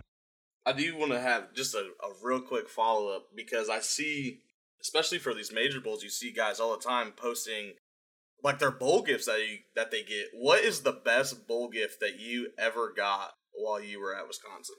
Yeah, so to be honest, I three times I got the same gift. And so So my first year when we went to the Rose Bowl, and now, you know, any bowl that does a bowl suite, they're all pretty much the same. Right? They're pretty similar. And so how the bowl suite works is you get like 6 or 8 points depending on the year of the suite. And then they have different items that are worth different amount of points. So if it's 8 points total, you can match a 6 with a 2, a 7 with a 1, 2 4s. You can get 2 3s and a 2. You know, you can. So some guys use it to get gifts for their siblings or for their family for Christmas, things of that nature. Where my freshman year, the guys said, "Hey, get something you wouldn't typically get." They're like, because this is an experience. It's gonna be something you'll have, you'll remember, you'll use, you'll think about the game. But you can go out and you can buy a pair of headphones. You can go out and you can get, you know, I'm trying to think of something else that they have sometimes. But so they're like, get something you won't typically get. And so 3 of those years of my 5 years, I got Lazy Boy recliners. And so my freshman year, both my roommate and I both got those recliners. And the nice thing about you know, with bowl games is the bigger the bowl game, you know, the more revenue it brings in. But so the schools will typically give you a gift card kind of as like a congratulations for a great season, you know, kind of with as a gift with the bowl game. And so we got like a $250 gift card. We got $440 or something in per diem money for the trip because, you know, not every meal or, you know, is accounted for over the bowl trip. And so they give you money to help you go out so you can get food while you're there. And because there's also the fact that the per diem while you're on the bowl trip, you're giving up that time as a student athlete where you could have been working a job. So they're able to compensate you that way. And so, yeah, so we came home. I mean, I rarely spent any money. I just packed up on goldfish and pretzels and ate a bunch of snacks while we were there instead of some meals. And so I pocketed a bunch of that per diem money. And so I left. My roommate and I both got recliners. We took them back to our dorm room. We lofted my bed. We put the recliners underneath, and then we used the money from the per diem to buy TVs for our dorm room. And so we each got a TV that we put in the windows. We had the recliners under my lofted bed. His bed was up in the corner, and then we had a pull-out couch on the side. And I already had a 22-inch small TV that I'd brought with me. So from, you know, March Madness, our room was the spot to be. It was the place to be. You know, we had 2 recliners, which honestly, coming back from a long practice after spring ball or even in the fall, the next, you know, year or two, there's nothing better than just kick it back in a recliner and take a nice little 20-minute snooze. Or say you didn't hit the ball as you wanted as a punter. My roommate was an offensive lineman, and maybe he just had a rough practice where he was getting beat off the edge. You know, he was a tackle. We'd kick it back in the recliners, throw on some Adele, you know, maybe sing a little bit, get the feelings out, take a little snooze, and then we were ready to go, you know, the next day. So the recliner was definitely the best gift that I got. And we're definitely, for the record, you don't have a choice. We're going to have you back on again in about 6 months or so, but I have a few questions. We want to switch gears to Virginia a little bit, talk about what you got going on now. And before we get into the coaching aspect, I felt like it was a good segue because you just mentioned March Madness and the setup you have. You had the opportunity to not only be there for the national championship for Virginia, you were also there for the UMBC 16-1 upset. That year, 12-month calendar time, to go from the lows of lows to the highs of highs. I'd love to hear from you what you thought that experience was like for the student body, even for you guys that weren't necessarily a student there. You're in the faculty at that point. How crazy was that environment? Yeah. Well, and so the fun thing leading into that too is, you know, 2 of my years at Wisconsin, we went to the Final Four in the national championship. And those guys, you know, were the guys that were my class. And so, you know, I'll never forget welcome week first year and hanging out with Frank Kaminsky at the basement of some frat house while, you know, we didn't know what we were doing. We were freshmen, but Frank was literally ducking because the ceiling, you know, on the floor was too short. But you know, so those guys, you know, great dudes, great individuals, whether it was Sam Decker, Frank Kaminsky, Josh Gosser, you know, Trayvon Jackson, you know, all those guys, you know, just wonderful people first. And I mean, Nigel Hayes used to try to stump the stenographer. So, you know, that was like our fun March Madness experience when I was a student athlete. And so then to get to Virginia, that obviously has an amazing basketball history, basketball tradition, Ralph Sampson. And then to get, you know, when I was there, we actually played Wisconsin my first year as a GA here. And so I went and I had to sit in the employee seats that we get for tickets for basketball games. But I was cheering for Bucky. You know, I'm like, hey, it's my blood. Like, I still know guys on the team. And, you know, at that point, I didn't really know any of the basketball guys because I'd only been here for a few months. But over the years, I've gotten to know a lot of the guys on the basketball staff, a lot of Wisconsin connections. You know, a lot of the guys are our academic advisor for basketball. He actually just got a job at George Mason on their staff. But so TJ Hughes from Sheboygan, our SID, so our sports information director, Eric Bacher, he's from Stevens Point. So we got guys all over the place. Kirk Penny actually is on the staff here now too. Kirk Penny was a longtime star at Wisconsin. He actually married, his wife is a volleyball player from Wisconsin who actually went to Arrowhead. She went to, from our hometown. So there are a lot of connections here at Virginia from Wisconsin. So it's really neat. I actually just met a volleyball coach yesterday that she came from North Dakota State, but grew up in Wisconsin too, in Stevens Point. And so there are a lot of great people here in our offices. And so getting to know those guys, being so excited for their run and then seeing it cut short, by UMBC, and kudos to them. They had a heck of a game. They made their threes, and it was a tough loss for everyone. I mean, I felt worse for the guys I knew, for the program, the players, but for all the fans, that everyone was freaking out and so upset here. And because they've had some heartbreaking years here at Virginia, whether it was the Michigan State losses, they had some rough tournaments leading up to that. And so we finally felt, hey, this is the year, this is the team. I mean, and that team was phenomenal. I had really good players, because that was the 18 year, I want to say. And then, but at the same time, having lived through losing to Kentucky on a missed shot, Trayvon missed a shot at the buzzer off the glass in the Final Four, to then beating Kentucky the next year, losing to Duke. Justice Winslow definitely touched that ball before it went out of bounds.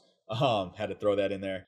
But so then losing the championship game, like I was telling everyone that I was with, I'm like, yo, trust me, I would rather lose the first round than to lose in the championship game. And they're like, no. I'm like, trust me, you get so invested, you're so bought in, you want it so bad for the guys, for the people in the program, that then to lose in the championship game, and it's so much harder. Now, the historical context of being the only number one to ever lose to a 16, yes, you don't want to be in that class, in that category. But as Coach Bennett says, if you can take that experience and use it to propel you and take you places you've never been before, I mean, just what a story. I mean, we all were laughing. We're like, this is going to be a 30 for 30 and, in a couple of years, and they're going to write books and make movies about this.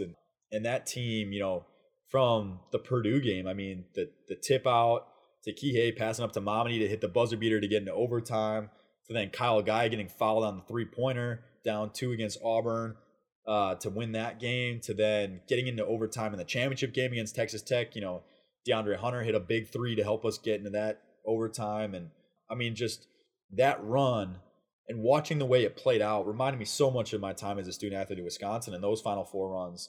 And, you just have some of those magical moments every tournament, and it takes luck. It takes luck to win. But the best thing about the tournament, in my opinion, is you got to remember, you only got to win 5 games. You're not playing the 64 or 68 teams in the field. You're playing 5 teams, and you can't play them all at once. You're only playing 1 team at a time, and there's only going to be 5 of them. So don't make it out to be this huge tournament. Don't make it out to be 1 game at a time for 5 games. It's 3 weekends, And so that's all it takes. And it's one of those where I think it's really, really special. I mean, obviously, it's just such a cool tournament, such a cool atmosphere. I mean, I think it takes 6 to win, but 5 to get to the championship. And, but yeah, I mean, that story, those guys, what they battled through. I mean, and that's where the Gardner-Webb game in the first round. I don't know if you guys remember that game. The year that we won, we were losing like big. We were down like 15 early on. I think it was like 29-14. Gardner-Webb was winning, and everyone goes, "Oh my gosh, is this going to happen again?" And I think there was that aspect of the guys realizing like, we got to step up and we got to turn this around. And they had to get over some courage and some fear of getting back in that arena. The poem, The Man in the Arena. I mean, it takes courage to get out there, especially after a failure like the year before, and it kind of set the story straight. But obviously, they went on to win the championship, and just such a cool moment, and just so happy for all those guys. And that program, across the street from us, the basketball, they do things the right way. Coach Bennett, he's an amazing coach. And just in a time where integrity matters and character matters, you're just so happy for that program and those players and that staff. Well, and Coach, you just said it. I mean, he's one of the good guys in sports, not only basketball. So it was really good to see. It was the fact that he handled it with grace, losing to UMBC the way he did. I think it speaks a lot to his character and the character of that team. And not only that, I think it's great too that you got to see Auburn roll Toomer's corner well before they actually locked up the game, which was great. So another reason to like Virginia winning that national title. But obviously, we're only going to have a couple more questions left. You, Drew, you've given us a ton of time, so we'll probably ask you 2-3 questions left and let you go on your way tonight. Again, you don't have a choice. You're going to have to come back. But I do want to get into your football experience now with Virginia. I was just curious, was this you sought out Virginia and Coach Mendenhall, or did they possibly call it and contact you? How did this all come to be, you being a Cavalier now?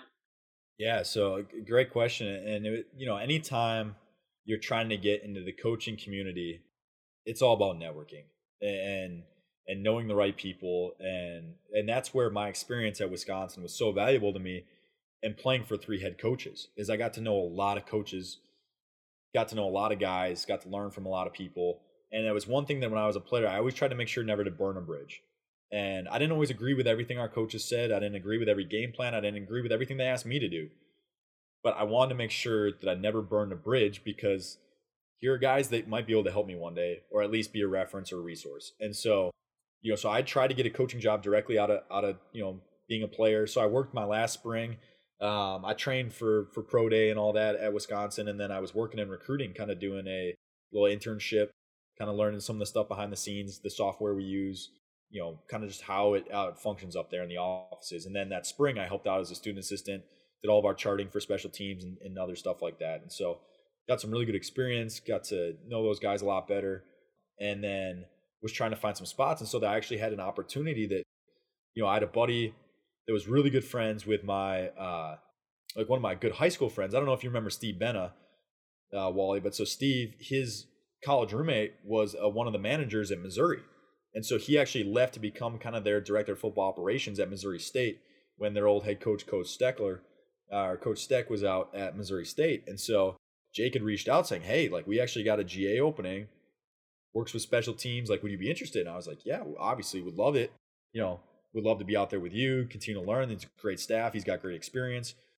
And then they decided at the last minute to go with a defensive GA because they got a guy to volunteer for the specialist spot. And so that kind of fell through last minute. So that's how I ended up back home at Arrowhead. And so coach there, was great to be. I needed to be home at that time of my life. And this is something we can talk about next time I'm on the podcast or something. But obviously, went through some tragedy there with the passing of Sam Foltz and Mike Sadler and just that whole situation. And so to be home, to be around coaches that I knew, Coach Tarasco was still back on staff helping coach the linebackers, who was our old head coach that retired after my senior year. Jeff Steinbach, our old former athletic director. Coach Steinbach, he's probably the biggest coaching mentor in my life and in my career. And so to have him there, guys like Dave Pfeiffer, who's a longtime head coach, just a huge mentor in my life still today, to have him there, get to learn from those guys and just be supported by those guys as well as the teachers and the staff at Arrowhead. But so that whole time then I was still looking for jobs while coaching at Arrowhead, and they all knew. They said, hey, we know this is what you want to do. We'll try to help whatever we can do. As guys come in to recruit, we'll make sure we walk them past your desk. We can introduce you. You can meet these guys too. And so that was really fun because I got to meet guys. I remember Coach Salem, who was the quarterbacks coach at Michigan State when he came in. Ty Howell, who's at Penn State now. He was at Western Illinois when he was recruiting some of our guys. And so I got to meet some of those guys.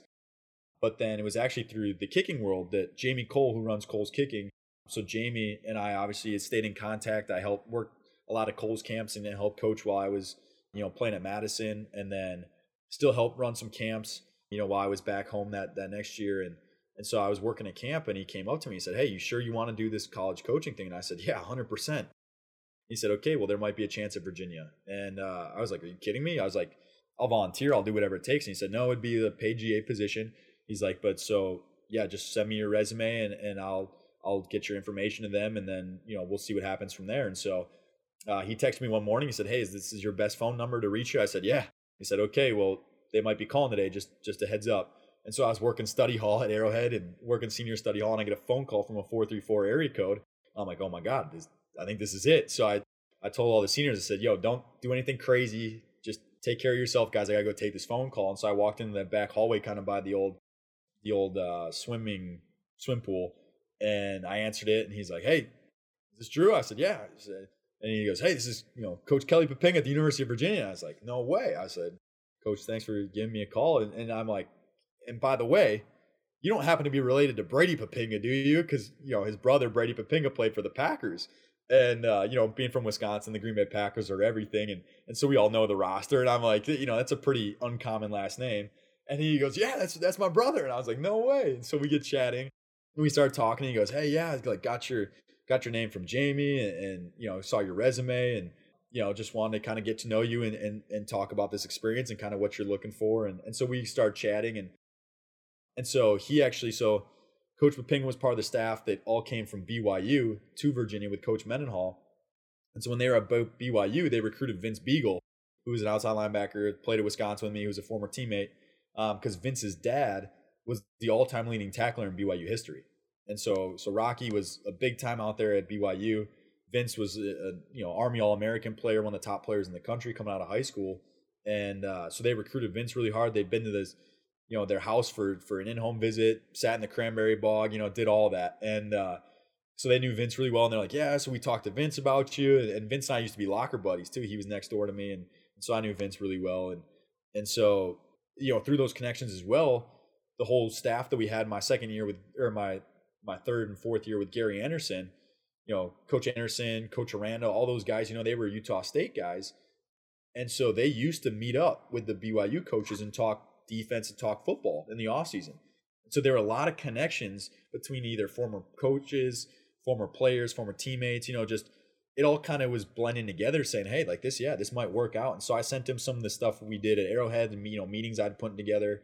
I had a special teams manual I put together. And so then they flew me out on an interview later that week.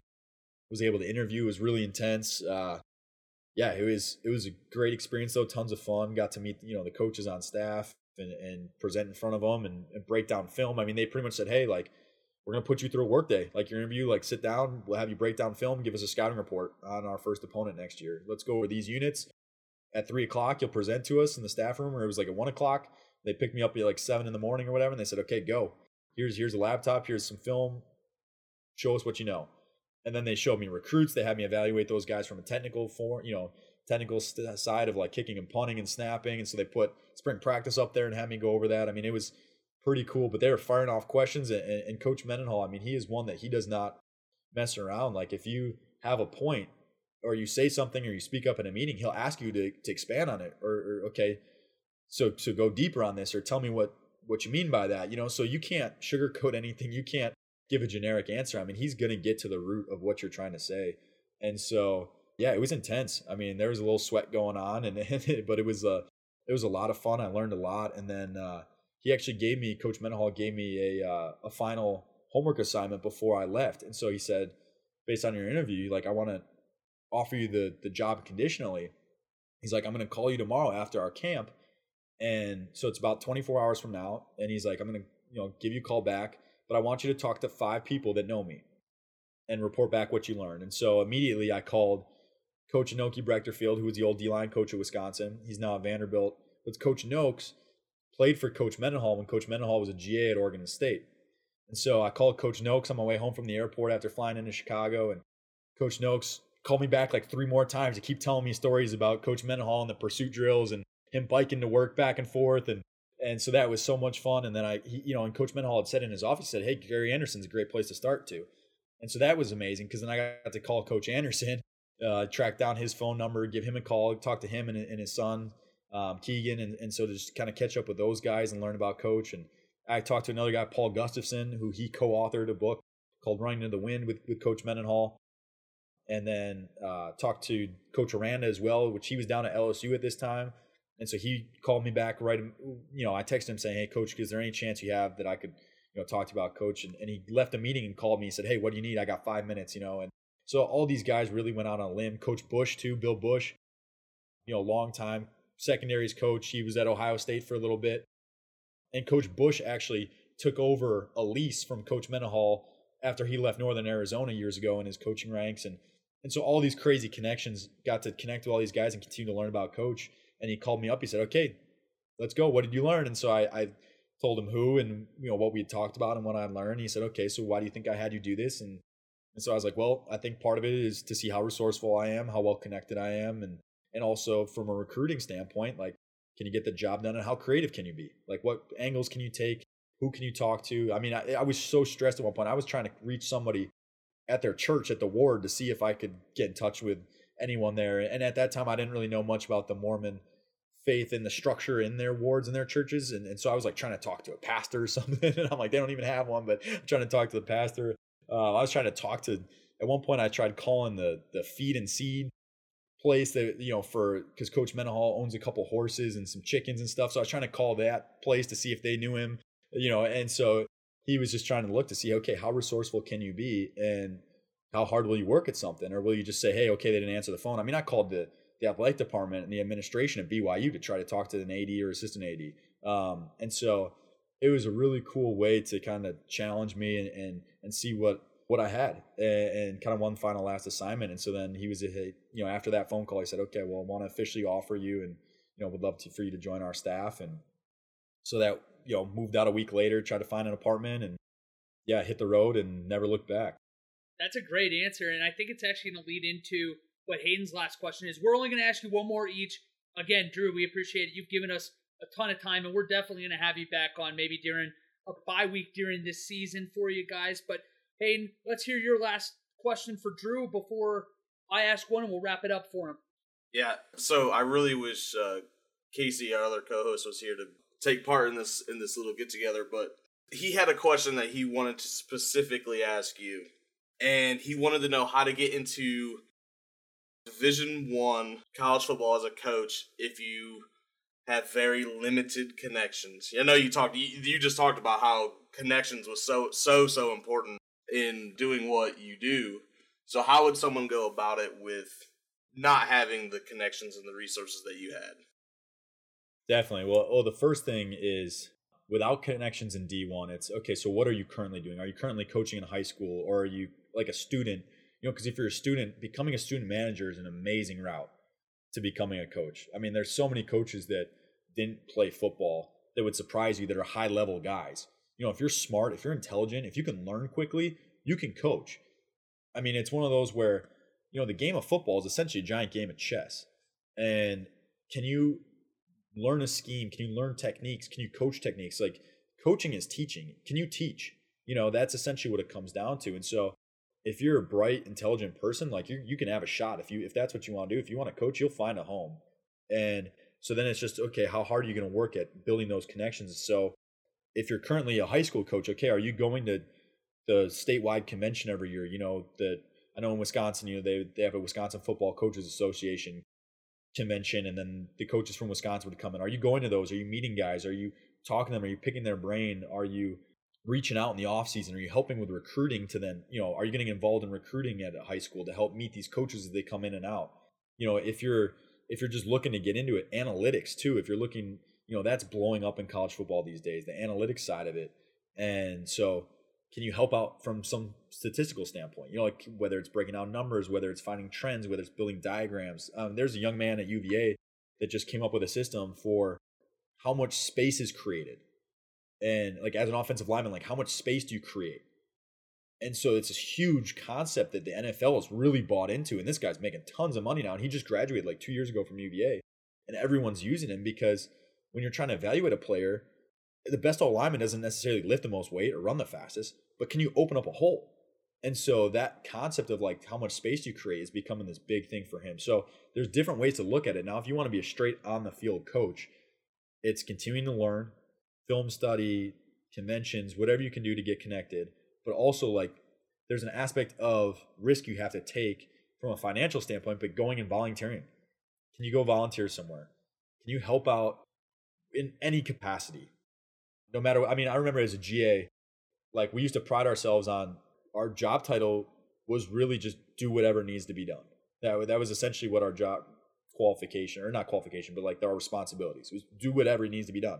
If I need to go pick up dry cleaning for a coach, do it. We had a coach that was going up to a funeral for a young player at a high school, passed away from a school that we heavily recruited. We knew the head coach really well. We knew a bunch of the kids on that team. And so he went up to this funeral to show care for him, but he'd forgotten his dress clothes at his house. So I was FaceTiming him from his house in his closet to make sure I had the right shirt and pants and belt, like little things like that.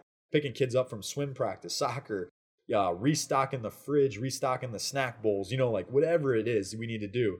Running to Kinko's, like to go pick up paper in the middle of the day because we're out and we got to make copies, like whatever it may be. You got to be ready to, moving cars. Our old D-line coach, I love him to death, but he used to park in the temporary parking lot every day because it was a shorter walk into the building, and then he'd toss us his keys and have us move his car. Was it a pain? Of course.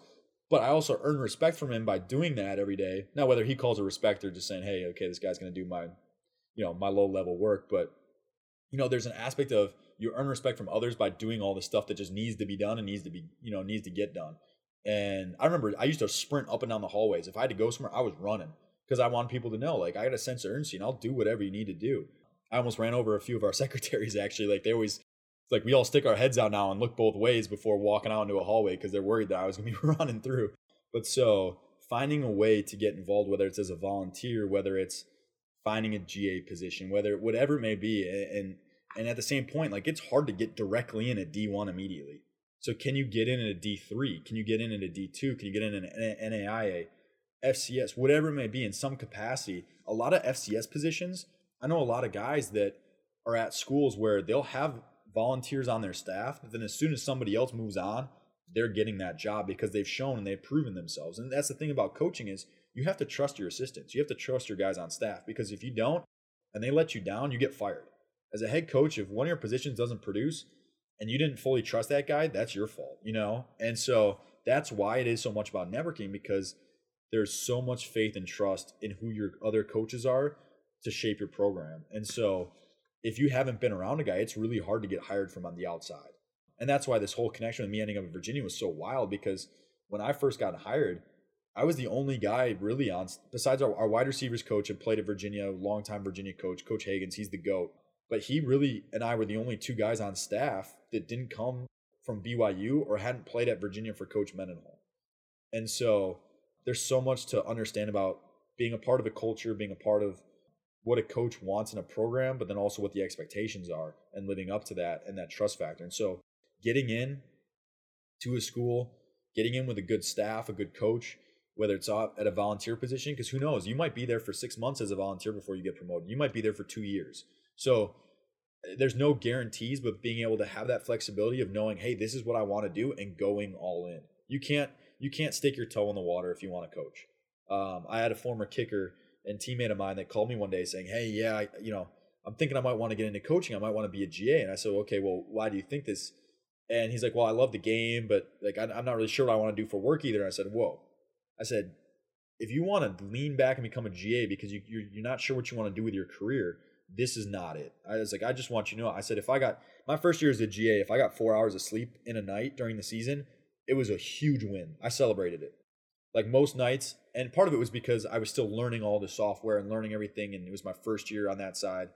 And I was doing a lot because I was coordinating behind all the scenes, all the special teams for our 4 or 5 different coaches that were coaching the units. I was doing all the behind the scenes work, and they all wanted something different, formatting and everything like that. But I mean, so I was sleeping 3 hours a night some weeks, Tuesday through Thursday. Thursday was really the first night that I could get 9 hours of sleep. And that was because we started later on in the day on Friday in the afternoon. We had Friday mornings off. But I mean, Sunday, Monday nights, if I got an hour and a half, 2.5 hours, I mean, that it was just what you did.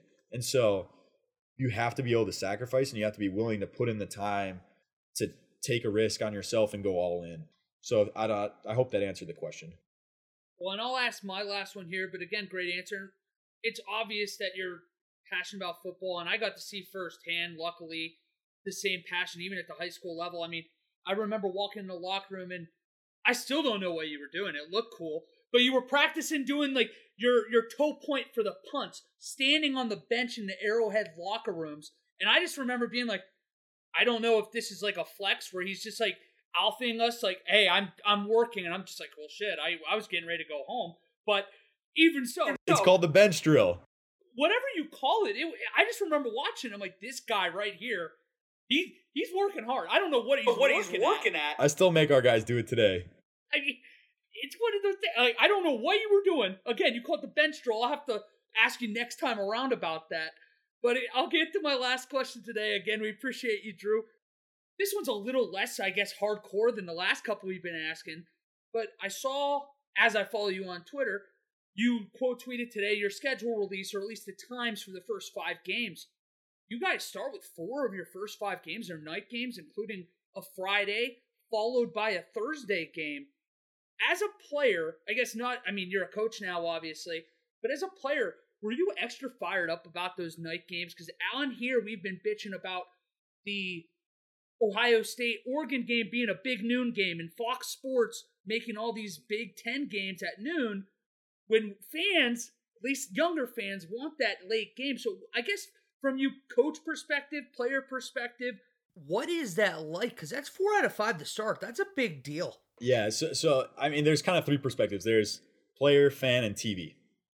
So, like, just in the reality of it. So, the big noon kickoff for Fox, it's because they understand that to get the most ratings, you got to get the population. And so, if you have 3 major primetime games going on ESPN, ABC, and Fox, now you've got the entire country split between 3 audiences. And you got the SEC key game is normally that like 3:30, 4:30 game. That's normally their big game on CBS. So the only other time slot is the early. And so that's kind of how it worked out. And now the Big Ten are the ones that are suffering because of it, because all their big matchups are these noon games.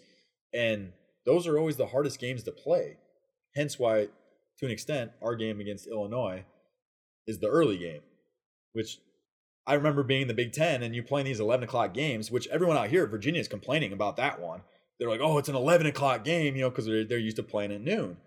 And it was the greatest thing when I first got out of here. I'm like, oh my gosh, we don't have any 11 o'clock games anymore. It's amazing. But so, yeah, now they're experiencing an 11 o'clock kickoff and everyone's losing their mind out here. But I'm like, this is normal Big Ten life. This is normal Midwest life. But so it's one of those where the TV, and that's why we have the early game for the Illinois is because of TV. They're trying to do games back to back to back to back on the ACC network. And so we're just the early game of that ACC network lineup. And so, yeah, and that's where, we have these 4 primetime games because of the ACC network, because of all these different, there's just more ways to get on TV these days, which is amazing. But yeah, no, they are so much fun. And I think they stand out so much because like when you're in high school, like you play like Friday Night Lights, like that's what you hear about all the time is Friday Night Lights. And in college, when you get those opportunities to play under the lights, like there's something special about it. I remember in youth football, like we might get one game in youth football under the lights and it's the biggest deal in the world. And so to get back under the lights, to play at those times of night, you have all day to kind of build up towards it. It's hard as a player though, to wait all day to then play. You got to figure out how to, ride the wave, and you don't want to be too excited too early. You really want to be able to just stay flatline all the way until you hit kickoff and then take off and go. But yeah, we're really excited. I mean, we love night games. We played really well at night. So yeah, we're pumped up. Yeah, I can't wait. And Scott Stadium at night is there's few more beautiful stadiums at night than Scott Stadium. I mean, obviously I love Camp Randall. Had an amazing experience there. Our night games at Camp Randall were bonkers. But then, Scott Stadium, there's just such a cool, I mean, the columns that we got, the pillars, there's just the way the hill is too, with the fans on the hill. I mean, when we played Florida State at night a couple years ago and we stopped them on a goal line stand, the fans rushed the field. I mean, it's really, really cool atmosphere at night. And we've been really lucky here at UVA to get a lot of them. And the nice thing is the weather's so nice, it's not freezing at night when you play these night games here. And so, yeah, just really excited, really looking forward to that. Drew, thank you so much for coming on. Again, you gave us more than enough time, but we will have you back. So that's kind of a non-negotiable thing here. But otherwise, again, we're going to get you in the Wisconsin Hall of Fame if we have to literally put a plaque up ourselves to just say that Drew Meyer, best punter in Wisconsin history. But otherwise, just know we got the UVA flag flying high on this Big Ten podcast. Otherwise, Hayden, do you have anything to say to Drew other than thank you? No, really, just thank you for your time. We know you're a busy guy, so thanks for coming on and spending some time with us. No, thank you guys. I mean, this is a blast. Obviously, Wally, like we had a great friendship growing up, and I just always remember you guys going so hard at practice and giving everything you got, and you weren't always the most athletic, but shoot, you were going to freaking get after it. And so, and that's not a dig. I mean, we're not all, I mean, shoot, again, I'm not a Big Ten linebacker. Like I wasn't built that way, but we had a lot of fun back in the day, and tonight obviously was a blast for me too. I know I told you guys I could go all night. I literally could go all night if we needed to, but I appreciate you guys letting me go out here on East Coast time, and yeah, no, let's do this again soon. I mean, we don't even have to wait 6 months if you don't want. So just let me know the next time you want to have me on, and I'll be here. Well, and I will say this. I was going to ask you who the most talented athlete you ever played with was, so you get to dodge a bullet, because it was probably going to be me. Chris Borland. Oh, I was going to say it was me. No, it's not? Sorry, Wally, but Chris Borland was like nobody I've ever seen in my life. That guy, final wrap up, Chris Borland. I mean, he tied the record for most forced fumbles in a college career in NCAA history. The guy, if you gave him 2 weeks at any position, he would have started except for quarterback because his shoulders from surgeries. He would have taken my job as the punter. He was our third string punter. And so, like, legitimately was our third string punter. He was an all-state soccer player back in Kettering, Ohio. So, yeah, Chris, hands down. I mean, I respect his decision to walk away from the game so much. Chris is one of the smarter players I ever played with, too. He was a history major. I mean, just a wonderful person and did his research. I mean, he knew what he was doing when he walked away from the game, especially for his situation. I mean, every player is different. But with his past, I mean, he has all the right to make that decision. But I felt so bad from a fan perspective because he would have been in the Hall of Fame in the NFL. He was that type of a player. He was that type of a linebacker. I mean, he went out and I think he had 20 tackles a couple times in the NFL as a rookie. I think he finished second on their team in tackles, and he only started like 7 or 9 games for San Francisco. So, yeah, hands down. I've seen him drop kick a football right-footed from 40 yards and then do it again left-footed. Like he did it from right-footed, and then he asked me to borrow my ball. I tossed it to him, and then he did it left-footed. I mean, the guy was an animal, freak house. Well, I mean, I guess after myself and Derek Landish, Chris Borland was a great third pick. Again, but for the record, you were the first person, even before Derek, and I worshipped him in school, you were the first person I decided to message for this because I just felt like you'd be the perfect guest for this. So, again, we have to thank you, and Casey wanted to be here. But, Drew, you're welcome back anytime. You don't even have to get an invite. You text us and say, I'm coming on the show. You're on the show. If you guys need another guest host, if Casey can't make it again, let me know. Of course, anytime. But, hey, Drew, again, thanks so much. Again, this is not the last time you hear from him, so get used to Drew Meyer, everybody. But good luck. We know that you have great things coming for you, bud. Appreciate it, guys. Thanks for having me on, Hayden and Wally.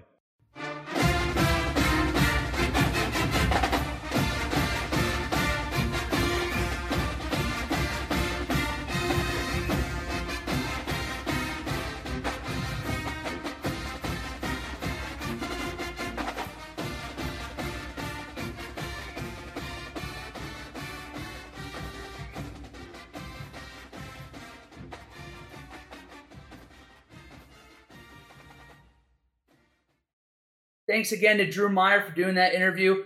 Remember, we're recording this before it actually happened, so we're just going to assume it was one of the best interviews ever conducted, and now you guys are giant Drew Meyer fans as we are. But anyways, I guess since we don't have much to say about it yet because we haven't done it, we'll wait until next week to hear what you guys' thoughts are on the interview because we really don't have the thoughts yet. But otherwise, we're going to go back to the Ask CHW segment that we posed last week. Again, if you want to have us answer a question, it doesn't have to be about the Big Ten. It could be about anything. It could be, Hayden, what's your favorite color? Wally, tell me an embarrassing story. Casey, what are your hopes and dreams? It doesn't matter.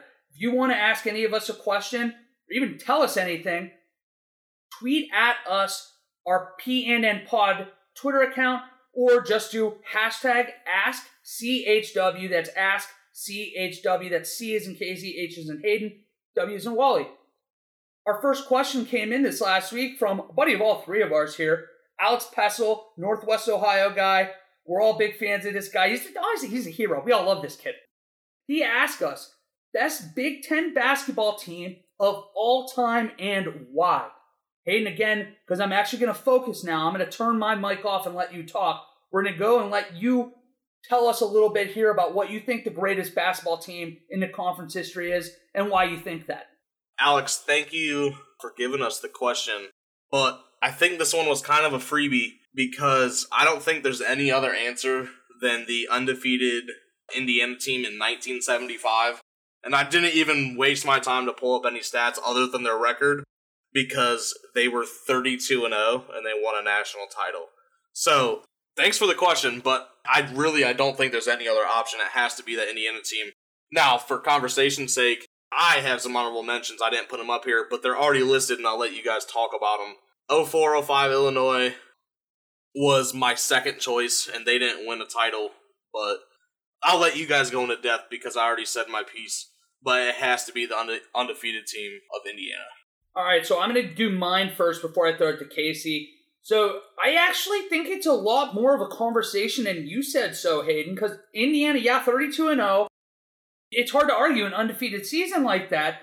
But if you also factor in not only how great these teams were, but how influential not only to the Big Ten, not only to their program, but to college basketball as a whole they were, I think there's a case to be made for either I'm going to start with the one I think is less likely because they didn't, for their sake, regrettably, win a national title. But those 2 years with the Fab Five, they changed college basketball.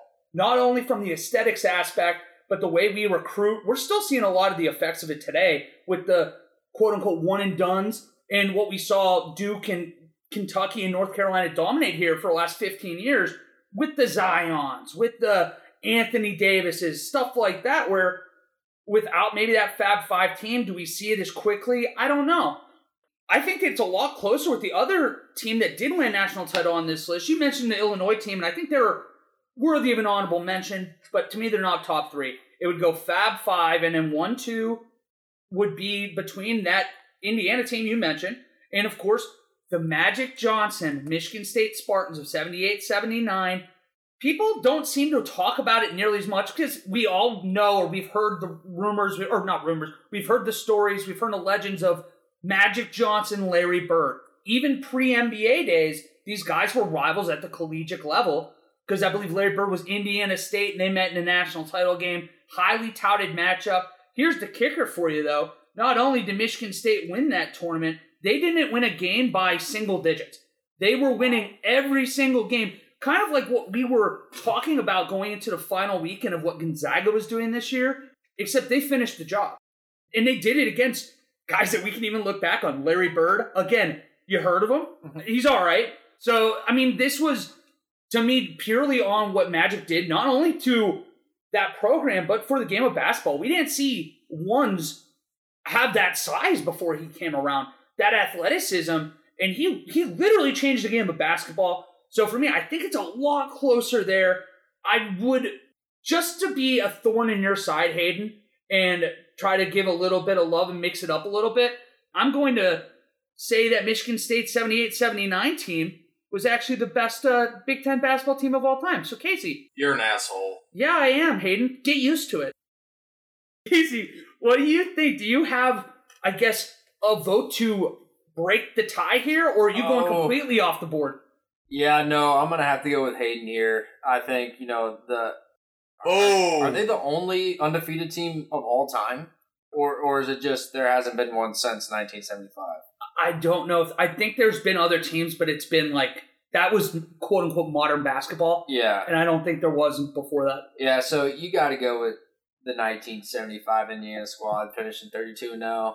I'll give you a fun fact real quick. Yeah. This doesn't have to go with any Big Ten, really, but Indiana was the last undefeated basketball team to win a title. UCLA did it 4 times. 63, 64, 66, 67, 71, 72, and 72, 73. So they got 2 back-to-back and then 2 earlier in the 60s.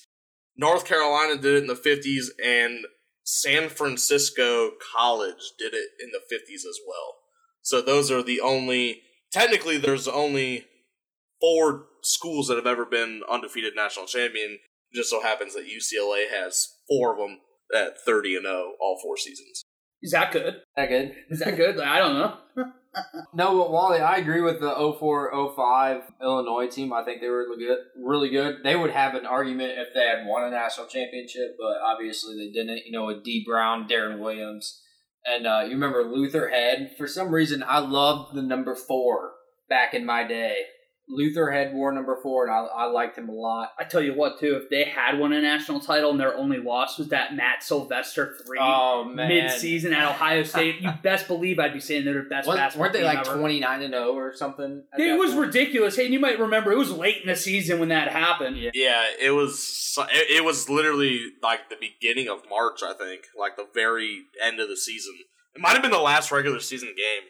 Yeah, that's pretty crazy. Yeah, go ahead, Casey. That's my bad to segue that. Yeah. No, I got to give some love to the Fab Five too. Not only were they a really good basketball team, they really did change the game. And then I'm also going to give some love to the 99-2000 Michigan State team, just because that's the last Big Ten team to win a national title, which is unreal because we've had so many good teams since 2000. They did have 5 top 8 wins that year in the regular season, and then obviously closed it out in the tournament. I think they were like 20, maybe 30-7 or something that year. But yeah, I got to give some love to them. But I'm going to have to ultimately go with you, Hayden. No, I understand. It's not exactly, this wasn't me going all out there. It was just like, let me play a little devil's advocate. I think there's a case to be made, at least because that team with Magic started the year poorly. Who knows, by the end of that year, I mean, we're only talking 4 years apart, so it's not like a different game of basketball. Yeah. If you put that 75 versus 78 team, I think it'd be really close. It'd be a great game. But that's a good first question there. Thank you, Alex, for that. Now let's go to our second one today, and final one, I should say, from Justin Stoner. Hayden and Casey's buddy here. He also had a question about Big Ten basketball. He asked, what Big Ten basketball player in the last 10 years deserves more recognition? This time we're going to switch it around. We're going to come back. So, Casey, we're going to go to you first. Casey, do you have a player that, I guess, in the last 10 years you believe deserves more recognition? This is a really good question, too, because you can take this about any direction. I think you could be talking about, you can talk about the best player in the Big Ten in the last 10 years and argue that. You could also be arguing for an 8th guy off the bench. So, this is a really good question. We definitely appreciate it, Justin. Let's go to you first, Casey. Yeah, so the 2 guys that really popped into my mind when I saw this question, and they were, I guess they were stars, but I think they are very underappreciated, and that is Cody Zeller and Caleb Swanigan. Two big boys. Swanigan played at Purdue, Zeller played at Indiana, and I just remember dreading having to play Indiana and Purdue because they were so tough. Now, I mean, Zeller gets kind of overshadowed because they had Oladipo for one of those years, and then Swanigan, gosh, I forget who the heck that guy was for Purdue. Was that when do you know, Hayden? I don't know, but I do. I saw a picture of Swanigan the other day on Twitter, and it's kind of interesting that you brought him up. He is a very large human now, and he is obviously going through some mental health issues. So it's kind of interesting that you brought him up just because I saw him. But hopefully he gets better because he did not look like he was in good shape. Yeah. So obviously we hope that he gets better. Thanks for that, Hayden. Yeah. Anyway, so yeah, that's what stood out to me, I guess. I feel like the Big Ten always has sharpshooters and really good guards for the most part. So the big guys stood out to me as guys that I felt were really good, but also kind of overshadowed by their team and their team success. And 2 guys that really didn't make it in the NBA. I know, obviously, Swanigan's going through some stuff, but Zeller, I guess, has had a decent NBA career, but obviously not a superstar. He's another one of those guys that if he came in maybe 10 years earlier, he could have carved out a little bit more of a role. Oh, yeah. Yeah, absolutely. But it is what it is. I'm going to real quick, since I have the mic on me, I'll go real quick and I'll throw it to Hayden last. For me, I'm going to go another approach where we talk about how the Big Ten, it feels like they are always right there in college basketball to winning another national title, and they just so happen to fall just short. This is another example. Sam Dekker for me. I feel like a lot of people go or talk about Frank Kaminsky, and for whatever reason, Sam Dekker always seemed to get lost in the shuffle. Dekker he's almost too big to be called a pest, but he was a pest. Yeah. Like another school in that era, you just couldn't stand going up there to the Kohl Center and playing Wisconsin because not only did you have Kaminsky, not only did you have whatever that redhead guy with the fro that was there for 114 seasons, like Berkowitz or something like that. Yeah. It doesn't matter. Yeah. You guys know who I'm talking about. But you had those guys, and then you had Sam Dekker, who was another guy that was a borderline star in college basketball. Yeah. And, I mean, he obviously, again, had it been a different era, maybe he carves out a better pro career here in the United States. I think he's over in Turkey playing now. But that's neither here nor there. He was a part of that Wisconsin resurgence, not only in football. That was one of their best years for football ever, too. But for basketball, if it wasn't for an unfortunate couple-minute stretch by Duke, Wisconsin wins a national title. And I don't think anybody in the country saw that coming. I was mortified, too, because I still had all my buddies in Wisconsin texting me and giving me a hard time, so I was rooting passionately against them. Now that we're a few years removed, I kind of regret that, because that would have been really cool for the Big Ten. But yeah, for me, I felt like Sam Dekker's a guy that for whatever reason, just sometimes he gets left out of those conversations on those Badger teams. It always goes back to Kaminsky. So for me, he was my guy clearly. Now, Hayden, let's hear from you. Do you have a guy that stood out to you over the last 10 years you feel that deserves a little bit more respect? Yeah, and kind of along with Casey, I thought of this guy instantly, always because I hated playing against this guy or having my team play against this guy because he was such a sharp shooter. Duncan Robinson, I think, isn't appreciated as much as what he should be. And maybe I'm kind of caught up in a little bit of recency bias because of how he is performing. And I didn't think he could shoot. I didn't know he would be. He's pretty good. I mean, he's averaging 13 points a game this year in the NBA, and he's shooting 40% from three. So I'm basing that more off his NBA career, but I think he deserves a little bit more recognition from his time in college as well. No, I completely agree, Hayden. He was Michigan in the past, really 5 to 6 years, I feel like, have just been like any guy can go off, and they have guys that average 10, 11, 12, 13 points a game, like 3 or 4 guys that average that, and he just really fit in really well. But as far as his pro career, I think I was reading an article or watching a video or something that said he's going to make $100 million. Like, someone's going to give him a 5-year, $100 million contract, which is kind of crazy because, you know, he started out at some D3 school, and then went to Michigan and just, you know, really found a spot and practiced a lot, I feel like. I mean, you don't shoot that well without, you know, putting up a ton of shots. But, yeah, that was a good player, Hayden. I will say this real quick, too, before Hayden comes back in and says anything. Duncan Robinson, only sad fact for him, which, again, it's a mark how good of a player he is. He gets in this situation. It just sucks that he was on the wrong end. You mentioned D3, you mentioned D1, you mentioned NBA. He's lost a championship in each of those levels. Mm-hmm. So it'd be really cool at some point to see him get over that hump. And he's the kind of player that you hate to play against him, but when he's on your team, he's a dream kind of guy, not only for chemistry. You know that you're going to get 100% effort on both ends of the floor. And there's not a lot of guys I feel like you can say that about, where, not to say people don't try, but it's we talk about load management in the NBA.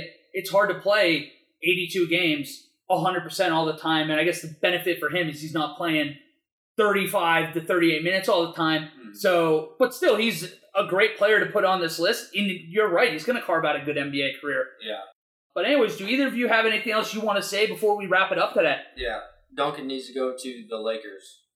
Duncan go to the Lakers? Yeah. Aiden, what do you got? Yeah, I agree, Casey. He does need to go to the Lakers. Also, I think, if I'm remembering this correctly, he played in the national championship game, and I don't think he scored a point, which is really heartbreaking because they could have... I'm not saying it's his fault at all, but I just think the circumstances happened. I don't think he scored, which is really, really unfortunate. Yeah, it would be cool if he scored 25 points and they only would have lost by 20 to that Villanova team, because Villanova was literally a cheat code that year. Nobody was beating Villanova that night when they played the champion. Was it Gillespie or whatever it was? Jalen Brunson. Yeah, I was going to say, they Eric literally Pascal. went off. It was like, they were like 11 of 18 from 3 or something like that. Where you're just like, look up and like, what's going on? DiVincenzo, that was it. Yeah. Vinny, right? It was something like that. Vinny DiVincenzo. Something like that. He plays for the Bucks now. Yeah, he just was literally unconscious. Mm-hmm. And it did not matter what college basketball team on earth came out that night. Best half you could have played, it was over. Villanova was not losing that national title that year. But yeah, again, thank you very much, Justin. That was a great question. You guys have questions for us. Again, it doesn't have to be just Big Ten. It could be about whatever you want it to be. You could ask us what we think stars are made of. We won't get it right, but you ask us whatever you want. We'll answer questions for you. But otherwise, before we wrap it up, do you guys have any final thoughts for us tonight?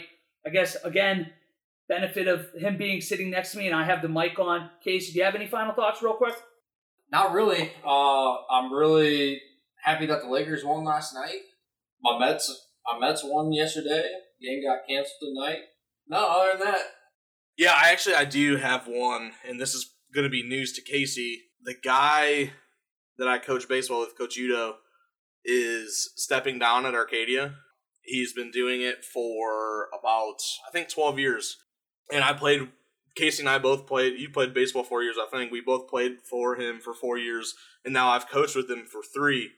So we have a really good relationship. I really like him as a person. So it's going to be interesting to see the way that Arcadia baseball moves forward. You? Oh yeah, no, Head I'm not coach. doing it. But he told the kids today that he was stepping down. So he really, I mean, that was the first sport that I coached was baseball, and he gave me the opportunity to do that. So I'm thankful for him and thankful for what he's done for Arcadia baseball.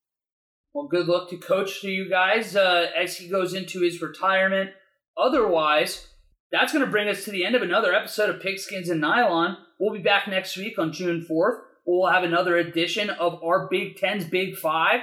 Remember, we're going to be ending each show with answering a couple questions each week that you have for us. So again, send us those tweets at #AskCHW. And then while you're at it, give us a follow on social media, whether that be Twitter at @PandNPod, Facebook at @PandNPod, and Instagram also at @PandNPod. Boys, that's the end of another episode of Pigskins and Nylon. Catch us back next time for episode 7.